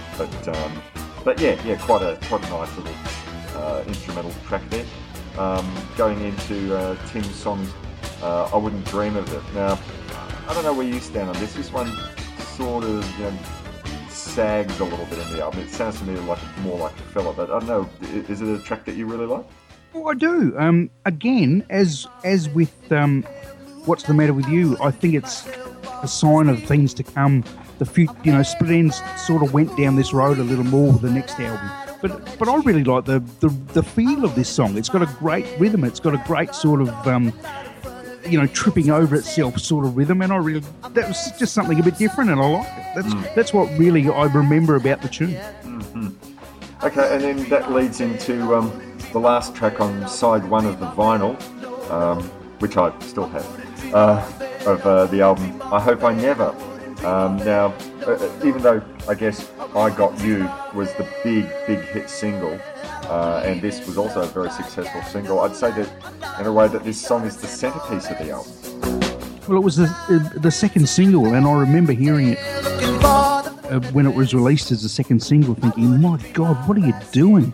It's the total opposite of I Got You, but it worked, and I think it worked because it wasn't a I Got You Part 2. So I've heard, I don't remember if it was on Enzology, and certainly Chris didn't seem to remember, but have you heard the rumour that I Hope I Never was Tim's dedication to Phil Judd? And I think that's mentioned in Jeff's book, Together Alone, and I think you're right. It's hidden in the recesses of my memory somewhere. And look, having read the book and sort of being reasonably familiar of what happened with Phil along the ways of Split Enz, he's one guy that I really feel sorry for, that he put so much into the band, and he was such an integral part of Split Enz for so many years. He really never got to bask in the glory, and I think Tim had, from what I understand, Tim and Phil Judd had very much an up and down sort of friendship relationship. So but I think in recent years they're friends and everything's cool. But I think when he wrote this, it was very different.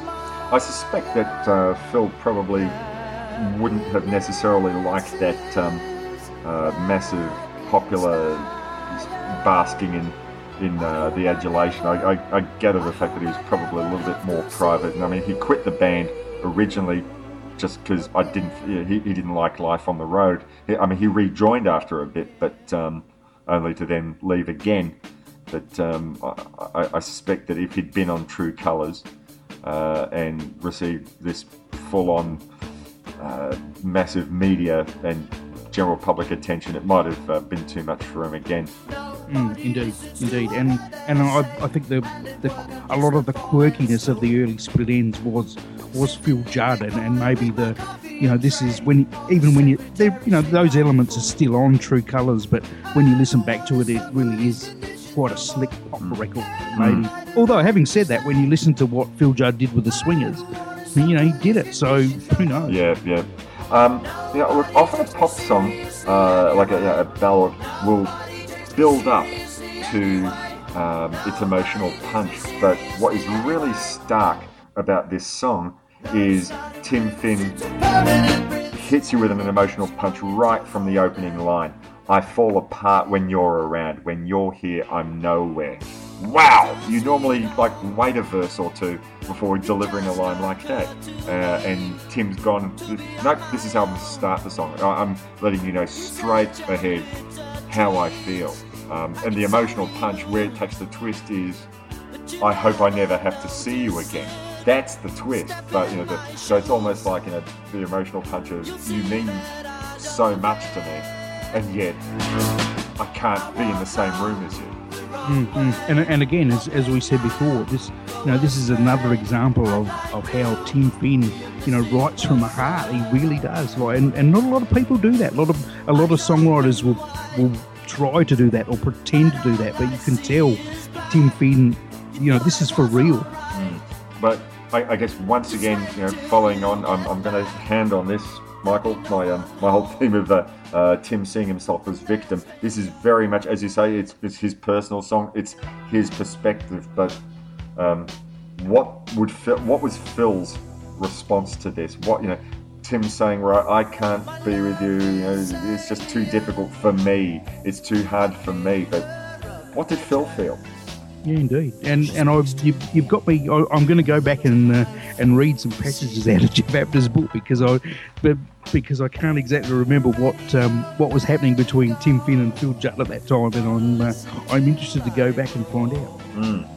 All right, so after the beauty and cocktail lounge piano of I Hope I Never, we start off on side 2. With another song that I remember 3XY were playing. It's unusual for them to be doing the album tracks, but this was no ordinary album. Nobody Takes Me Seriously Anyway. I tend to think that this is the theme song of my life. But yeah, so really, you listen to this and you think, "What, Tim? What's your problem?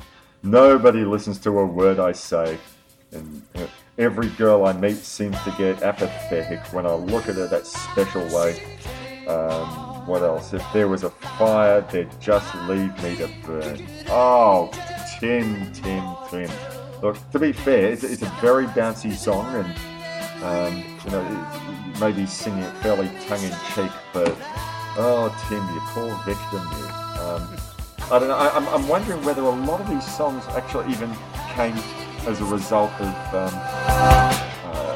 the miserable time that they were having in England. I think so. I think a lot of the themes in, especially Tim's writing after Frenzy, or even from Frenzy on, does reflect that they really did have a miserable time in the UK before making True Colours. So it's got to affect them, and I'm not up with the details of Tim's love life, but I do remember reading over the years that he's had a pretty tumultuous time with women over his life. I remember, I think at the time he was going out or married to Greta Scarchi, who I think I remember watching her in a couple of films and thinking, "Tim, you lucky bastard." So yeah.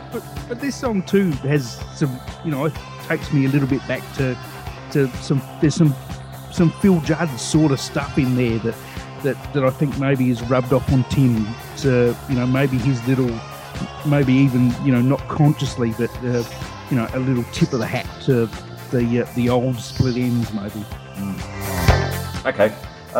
So next track on the album, I alluded to this earlier on when you mentioned that you thought "I Got You" sounded like a precursor to Crowded House, but certainly this song "Missing Person" definitely sounds like it would have fitted quite easily on the first Crowded House album. I don't necessarily think it's as strong as something like "I've Got You," but it's still a damn fine song, and yeah, I mean, I don't think it would have fitted in on something like Woodface, but certainly on the first Crowded House album. Thematically, it reads to me like someone who just wants to try something new in their life and vanish from their everyday existence. I walk home the wrong way, hope I'll go astray, I'd like to be a missing person. I mean, it could have been Neil writing about leaving his old life behind and joining Split Enz. Indeed, yes, indeed. And we spoke about FM radio before, and I'm thinking, now that I really think about it, because this tune again got a lot of radio play, and FM radio, when it first came, as you said, in Australia, tried not to be like pop radio, and they played a lot of album tracks, and maybe this, it's starting to come back to me now that I think True Colours, because we're so familiar with so many of the tunes that weren't singles, they did get a lot of play on FM radio in the very early days. And this is certainly one of those songs. Well, the next song on the album definitely got a lot of airplay, and I don't remember if this is a single or an album track. I think it was a single, and I'm talking about Poor Boy. I think from memory was the third single, yeah. You want to have a go with this? Because I've actually, apart from saying, it's got a lovely, eerie melody and very catchy melody, I just sort of think, what does it mean? It's a metaphor, surely. This is my favourite song on the album. I love this song, and again, I think it shows, how Tim Finn can write a melancholy tune, but in a way that it's all metaphors. It's all about something else, and it's a great song. I think it conjures up. It's sort of got that. There's mentions in it of sort of falling in, or the basic premise of the song is someone falling in love with someone via a shortwave radio, or to that effect, and that's that's pretty quirky subject for a tune in the first place, isn't it? But it's and this is one of the few tunes from, I think the only tune from True Colours that Tim still plays in his live set, and last time I heard him play, he played it very, very slowly and very piano orientated as Eddie was in the band, and had almost a sort of jazzy cocktail feel about it, and magnificent. It showed me what what a great tune this is, because it can be changed around and just have a totally different feel and still be as magic as it was. This, as I said, this is my favourite tune on the album. It still sounds as fresh as it did when I first heard it. Where I Got You, I've maybe heard a few too many times. I think it was last year or the year before, the Melbourne Theatre Company ran a production of a play called Poor Boy. It was a new musical, and they'd gone and basically written a musical, or gone and written a story around the songs. I can't remember, is it both the Finn brothers or just around Tim Finn's songs? But Poor Boy, this whole lunar intergalactic love affair sort of thing was the I think might have been the central premise, and it had Guy Pearce treading the boards here. But did you hear anything about that, or go to see that in Adelaide? Nope, that one passed me by totally. Well, maybe it was just done in Melbourne. Don't know. But yeah, no, I agree. Yeah, another wonderful, very eerie song, and very simple drum beat, and yet David Tickle, I got to come back to him, has just done a really wonderful job in bringing Malcolm Green's, particularly the snare drum, to the front of the band. Again, yes, Malcolm Green's playing in this makes the song, I think, or Eddie's playing in it is fantastic as well. But Malcolm is really the backbone of this song, and it shows. There are a few drummers that are fantastic to listen to just to play time. There's not too many, but Malcolm Green is one of them. 100%. And that's a nice thing. Not too many guys you can just listen to them, keep time, and it's just beautiful. There's just something, and Steve Gadd's one of those guys. Charlie Watts is one of those guys, but there's not too many guys that unfortunately we have, we can claim in this part of the world that are a joy to hear them just keep time. But Malcolm Green is one of those guys. So Malcolm, he was the drummer for the reunion shows over the last few years, wasn't he? Yeah, I'm not 100% sure about that. Okay. I didn't go to the last reunion show, so I'm not sure.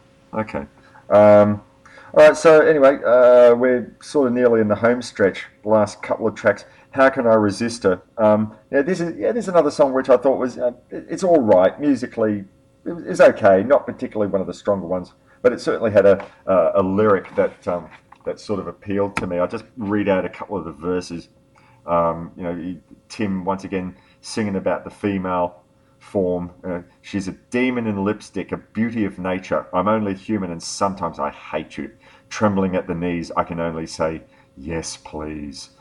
Divine delinquent, delicious and perverse. I want to touch you just once before I burst.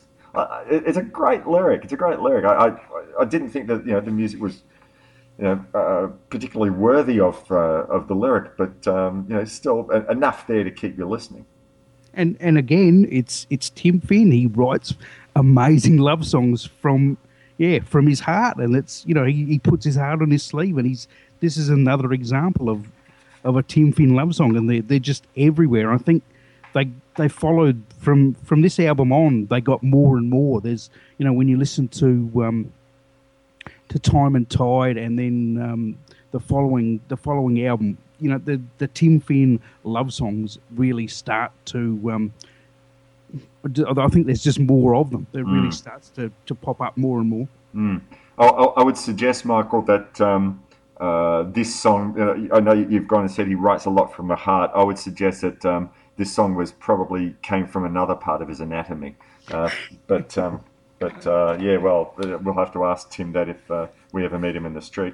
No, go on. And it reminds me of I went and saw Dylan Moran, the Irish comedian. Oh yeah, Black Books. And he was talking about how men write love songs or poetry, and this is a great example of it. And he went on to say how a man will say find a woman and fall in love with her, and say I can't live unless I kiss this woman or get to be with this woman. He says it's the same way women feel about shoes. And this song is just, I think, a classic example of that. And I was why don't women ever write songs about falling in love with shoes? Oh, indeed. Good point. Well, if anyone's listening out there knows of a song where a woman writes a love ode to a pair of shoes, please write in and let us know. I want to know about it. Maybe Katie Lang does. Maybe. That'll get hate mail. Oh, don't! You're going to get me in trouble. You're going to get me in trouble. Don't listen. Don't say that.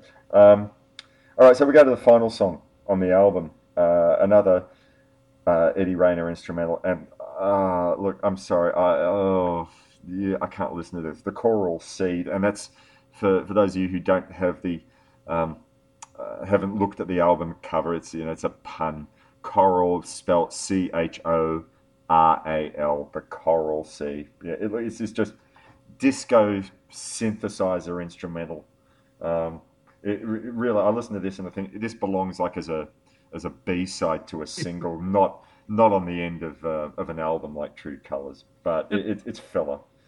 Yeah, but I think it's just it gives me a smile, I guess, at the end of the album where, especially Tim's songs, as we spoke about, were fairly heavy going, and it's just a bit of quirkiness thrown at the end. But I do remember reading that Eddie Rayner had written this as a soundtrack to a Jacques Cousteau doco that he was watching on television at the time. So it was quite tongue in cheek, I think. It makes sense in that context.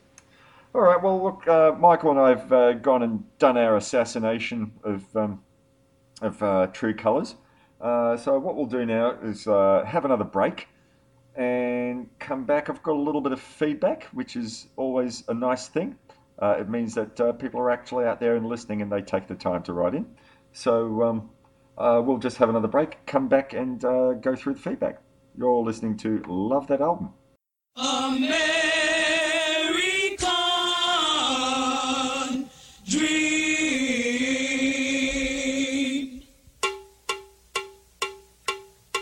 He's just a common man. The American Dream, Dusty Rhodes, baby. I'm coming to you live in a living color. Speak to you, the American people. A podcast called Silver and Gold Daddy.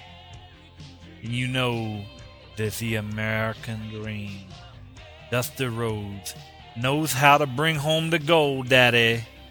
And just like Henry Silver sticking Bobby Boucher's head inside a sow hanging from the ceiling, Silver and Gold will stick it to you, stick it to your ears, stick it to your mouth, your eyes, your nose, Daddy, and all points in between. They'll take your listening pleasure and stick it between a sow's carcass hanging from the ceiling, Daddy. Silver and Gold. We talk about movies and shit. Find us on iTunes or silverandgold.com. Morris Bashtinsky in Melbourne, Michael Persh in Adelaide, and you're listening to the True Colours Split Ends edition of Love That Album. It's been a lot of fun speaking to both Chris and to Michael about Split Ends and a little bit about Crowded House and all that falls around the peripherals of the Split Ends camp. I should actually ask you, Michael, have you listened to Neil Finn's new band, the Pajama Club? No, I haven't, and it's on my list of things to do. And I've got Tim's new album sitting on my desk as well, which is called The Viewer's Worth the Climb, and I have not listened to either of them. So I'm very keen to listen to both of them. Look, the last one I heard of Tim's was I think called The Conversation, and that was just gorgeous. I love that album. Really lovely, very sparse. Him and a piano and a bass drum. I think he does everything on the album. It's but really beautiful. It is. It's the best Tim Finn album there that has come out, in my opinion. It's magnificent. Mm. Were you a fan of Escapade, the first Tim Finn album? Yeah, more. I've listened to it more over recent years. When it first came out, I thought it was sort of a bit hit and miss poppy, but yeah, there's going back and listening to it, I like it more, but I still like Big Canoe and I like his later stuff more. But I think it's just Escapade was an album that no one really expected after seeing him as being the original creative force behind Split Ends, and then going and doing something like Escapade, which was really very, very different. I mean, that Fraction Too Much Friction. I mean, he had like these gospel sounds going to it, and Make My Day, which had a bit of a gospel-y feel to it. It was a world away from Split Enz. True, but then again, Split Enz, to my thinking, went a little bit in that direction. Yeah, well, I guess I guess more under Neil's baton really than Tim's, but they certainly egged each other on, and they definitely influenced each other. Before we go off the subject of Split Enz and True Colours, mate, the serious question is, what colour was the LP cover you bought? Because there was a myriad of different choices you had. Can you remember what one you bought? Yes, I've got purple writing and yellow background, I think. There you go. Mine is red background with green and black. So there you go. And I think there was 8 from there. I think there were 4 to start off with, and then when that proved to be so successful, they commissioned another 4. Very cool. So, all right, look, let's go through. We have a little bit of feedback.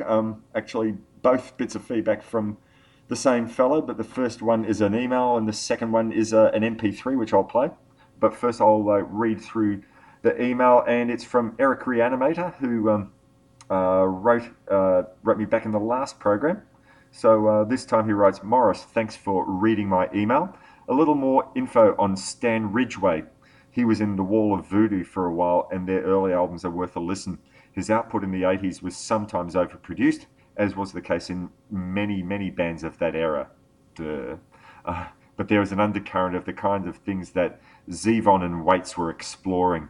Funny, I didn't even think that in the same email I was mentioning the Screaming Trees, whose singer Mark Lanigan might be the 90s heir to the legacy of Tom Waits and Warren Zevon.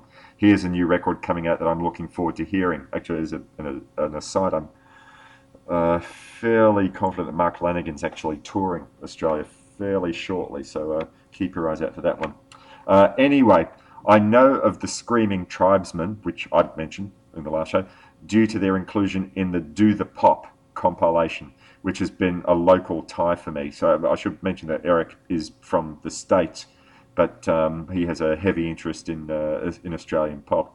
Their inclusion in Do the Pop compilation, which has a local tie for me. Radio Birdman was led by one Des Tech, who was from my hometown and took his love of the Stooges and the MC5 to Sydney when he went to medical school there in the 1970s and was a big part of the punk scene that grew up there. Another track that I discovered because of that compilation was Johnny and Dee Dee by the Eastern Dark.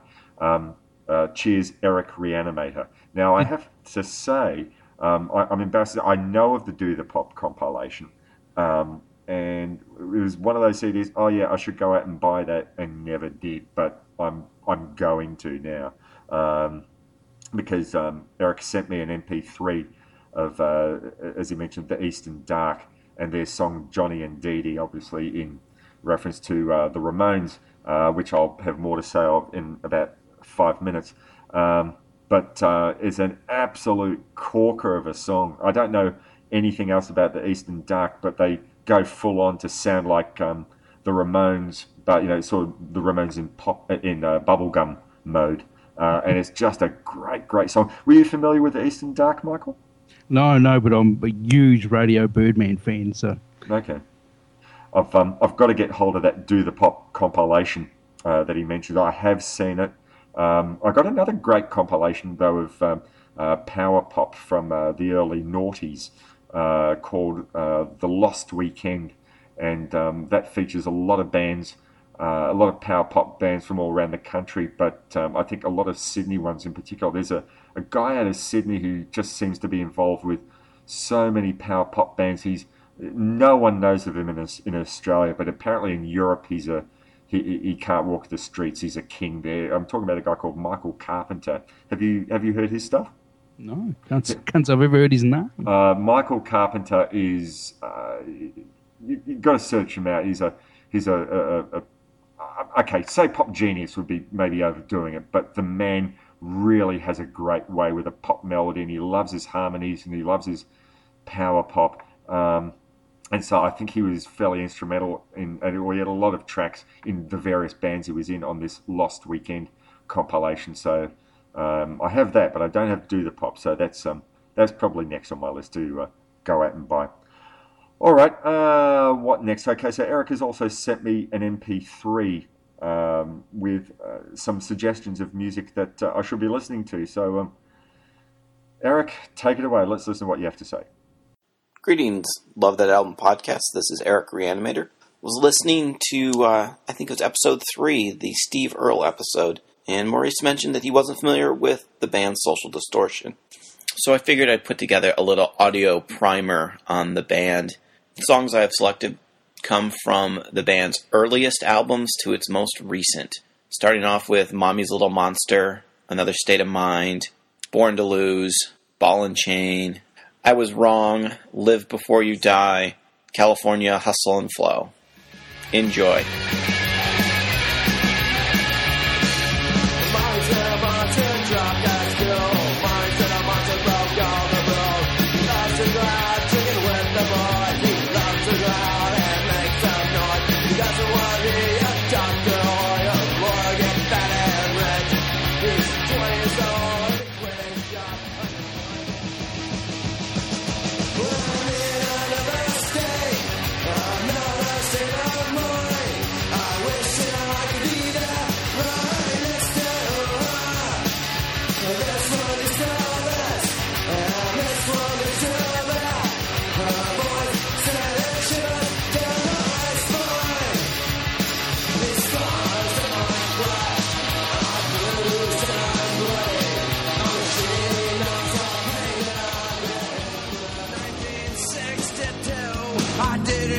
Choices to leave.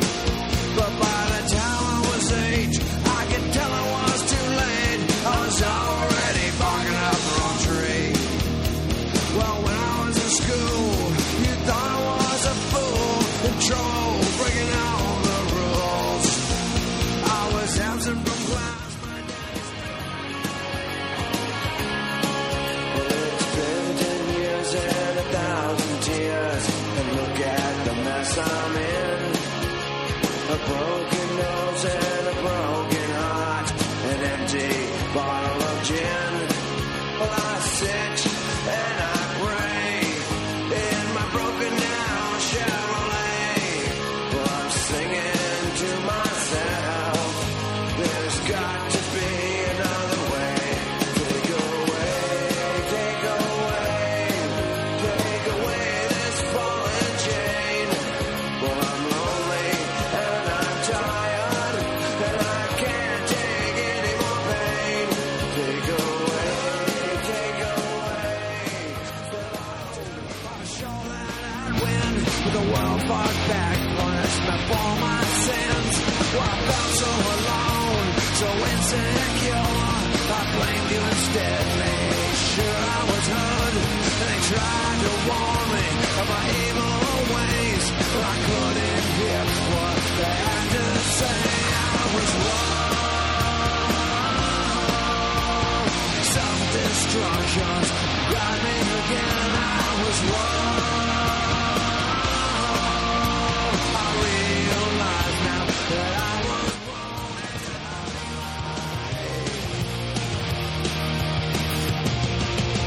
I try to find some peace of mind when my life's treating me unkind. Yeah, pain will be my motivation. I'm gonna use my imagination.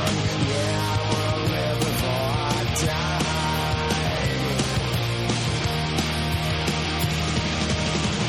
So close your eyes and embrace your memories.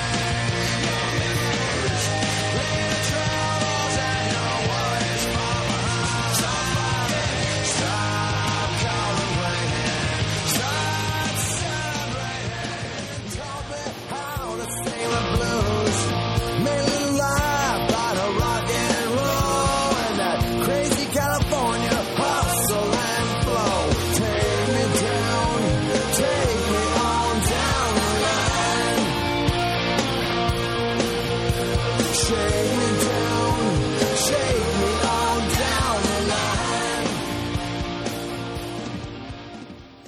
Okay, Eric, thanks very much for sending us that MP3, that bit of feedback there, and your email. Great stuff there. Really enjoyed your little compilation there. Thanks so much for that. And please keep the recommendations coming. pretty much hit close towards the end of the show. I should probably do a few greetings of other podcasts that I've been listening to. I've mentioned these at the last show, but doesn't hurt to repeat. Paleo Cinema, Terry Frost's show out of Melbourne. The Gentleman's Guide to Midnight Cinema. Silver and Gold, that's SILVA and Gold. And one of the hosts of that show, Dr. Zom, who I did the Quadrophenia episode of Love That Album with, will be joining me again on the next edition of Love That Album. And for our next edition, because Zom hosts a film show, so it's compulsory for us to be doing a film as well as an album. So we'll be talking about Rock and Roll High School, the Alan R. Cush, Roger Corman film of the late 1970s. And because the Ramones are the central subject matter of that film, we'll also be talking about their Phil Spector produced album, End of the Century. So that should be a lot of fun. I'm really looking forward to talking with Dr. Zom about that double. So, but meanwhile, if you want to check him out, listen to Silver and Gold, his show that he does with Piccolo, and it's a lot of fun.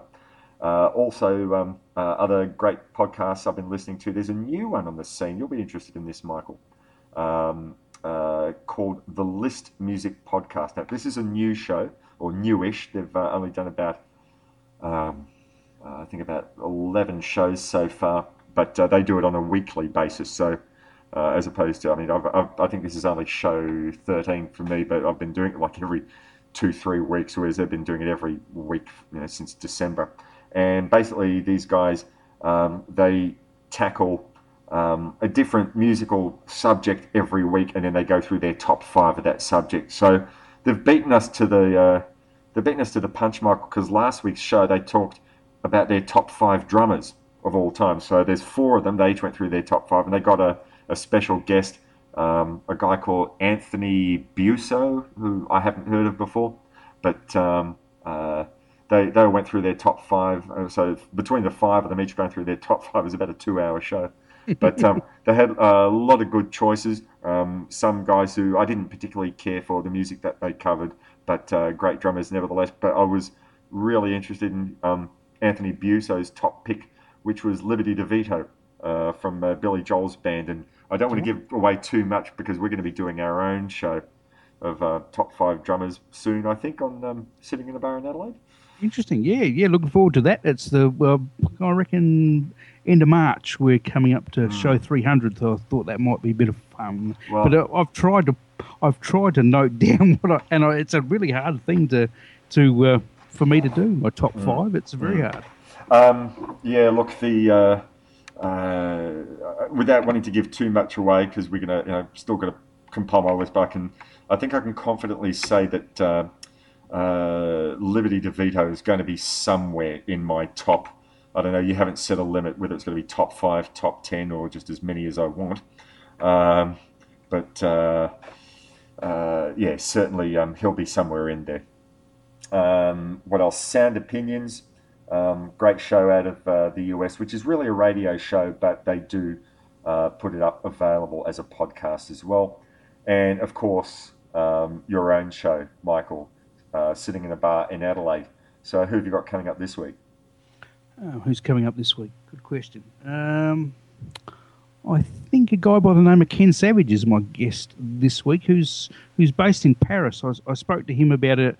He's an American producer who's done a lot of sort of hair metal in the 80s, but he's got a new project called The Resurgence of Rock, which is sort of along the lines of what Alan Parsons did, which was Ken's written all the lyrics. He's got another guy from the States by the name of Austin Shell, who was a well-known producer to produce it, and got all these singers in to do these tunes, the likes of some great sort of names from the 80s, but a lot that aren't really well-known from Australia.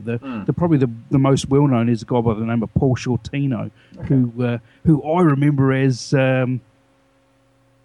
in Spinal Tap, and I can't remember his character off the top of my head. But so some interesting things coming up. Fantastic. Actually, sorry, one more podcast I should definitely make mention of. As you can guess from my list of podcasts, I do like listening to my film-related podcasts. And so a newish one that's come on the scene is called Mondo Film Podcast. Now, there's a couple of Mondo film-related named podcasts. There's also Mondo Movies, which is also an excellent podcast, but I want to give particular shout-out to Mondo Film Podcast. Mondo Justin, he, for a number of years, I think he did a show called The Projection Booth, and they did some really fantastic shows, always pick a film that they dissect into pieces, and they pulled a rather elaborate April Fool's joke last year, which myself and I'm sure a lot of other listeners fell for. But there's a film that Jerry Lewis did in the early 70s called The Day the Clown Cried, and it's never seen the light of day. It's about, supposedly about a clown who ends up in a concentration camp during the Holocaust, and pretty much, I guess, in a similar fashion to Life is Beautiful, the Robert Benigni film. But this film, for whatever reason it was, never saw the light of day, and it ended up in a vault. So the guys at the Projection Booth made out like they'd actually discovered where it was, and one of them on his holiday had been to Spain and been to this university where they had an archive, and that's where the film was located. And provided he didn't take it out, he actually got to watch the film and spoke about it in some depth. And I thought, wow, this sounds great. Geez, I hope this comes out. And then at the end, they pretty much sort of gave well, I hope you've enjoyed it, and happy April Fool's Day, guys. And I thought, oh, I've been duped. But Mondo Justin now has this new show called the Mondo Film Podcast. And strangely enough, so the theme of his show nowadays is he'll do about 4 or 5 shows recorded in advance per month, and they'll focus on the work of one person. Thus far, it's been like actors, but it could be, in the future, directors or auteurs. And all the shows that are coming out in March will all be Jerry Lewis. So no Day the Clown Cried. I don't think we can be fooled twice, Justin. But yeah, I'm a big Jerry Lewis fan, in particular The Nutty Professor, and I think that's going to be the first show that he releases to the world in March from the Lewis podcast. So yeah, you can find him at mondofilmpodcast.com. Give it a listen. He really, really well put together, very entertaining show. So I think that's all the salutations and tip-offs that I can give. Anything else that you've got on your mind there, Michael? Anything else that you want to mention? No, that's I think me done, mate. It's been a pleasure again. It's good. As I said last time we did this, great fun to dissect an album from our past and relive some of it again. It's a lot of fun. We're going to have to speak to each other again over email or Facebook, or dare I say, at work. We work for the same company, folks, and work out what our next podcast is going to be. Well, we did stumble across Broderick Smith at some time. So. Oh, right, done. That's the one. Broderick Smith's Big Combo. Be interesting to see how many Australians remember that. Certainly, I'm not sure that many Americans would be aware of Broderick Smith and his legacy, but yeah, certainly that's a fantastic album, and Broderick Smith is, I think, really an underappreciated performer in this country nowadays. But yeah, I think, yep, that'll be our next discussion, Broderick Smith's Big Combo. Good one. So I look forward to that. I totally agree. He's a magnificent singer indeed. All right, okay. You've been listening to Love That Podcast, and my many thanks to Michael for joining me this time round. And we'll see you back in a couple of weeks where Dr. Zom and I will do our Ramones themed show. So till then, watch a whole lot of movies, listen to a whole lot of albums, read a whole lot of books, and just generally enjoy your life. Cheers. It's NFL draft season, and that means it's time to start thinking about fantasy football. FantasyPoints.com features industry-leading experts and prognosticators using proprietary hand-charted data to help you score more fantasy points. FantasyPoints.com is the place to go for whatever kind of fantasy football you play. Whether you play fantasy football, daily fantasy sports, or do a little bit of everything, Fantasy Points has the meticulously researched content to guide you to victory. And why wait for the fall? Fantasy Points also covers the new spring football league, the UFL. Join the guru, John Hansen, Scott Barrett, Joe Dolan, and other massive names in the fantasy football universe with an exclusive offer. Use code Pantheon for 15% off any Fantasy Points package, including the all-in package, with access to every article, tool, and data nugget that Fantasy Points has to offer. That's FantasyPoints.com and code Pantheon for 15% off at Fantasy Points. FantasyPoints.com, code Pantheon. Score more fantasy points.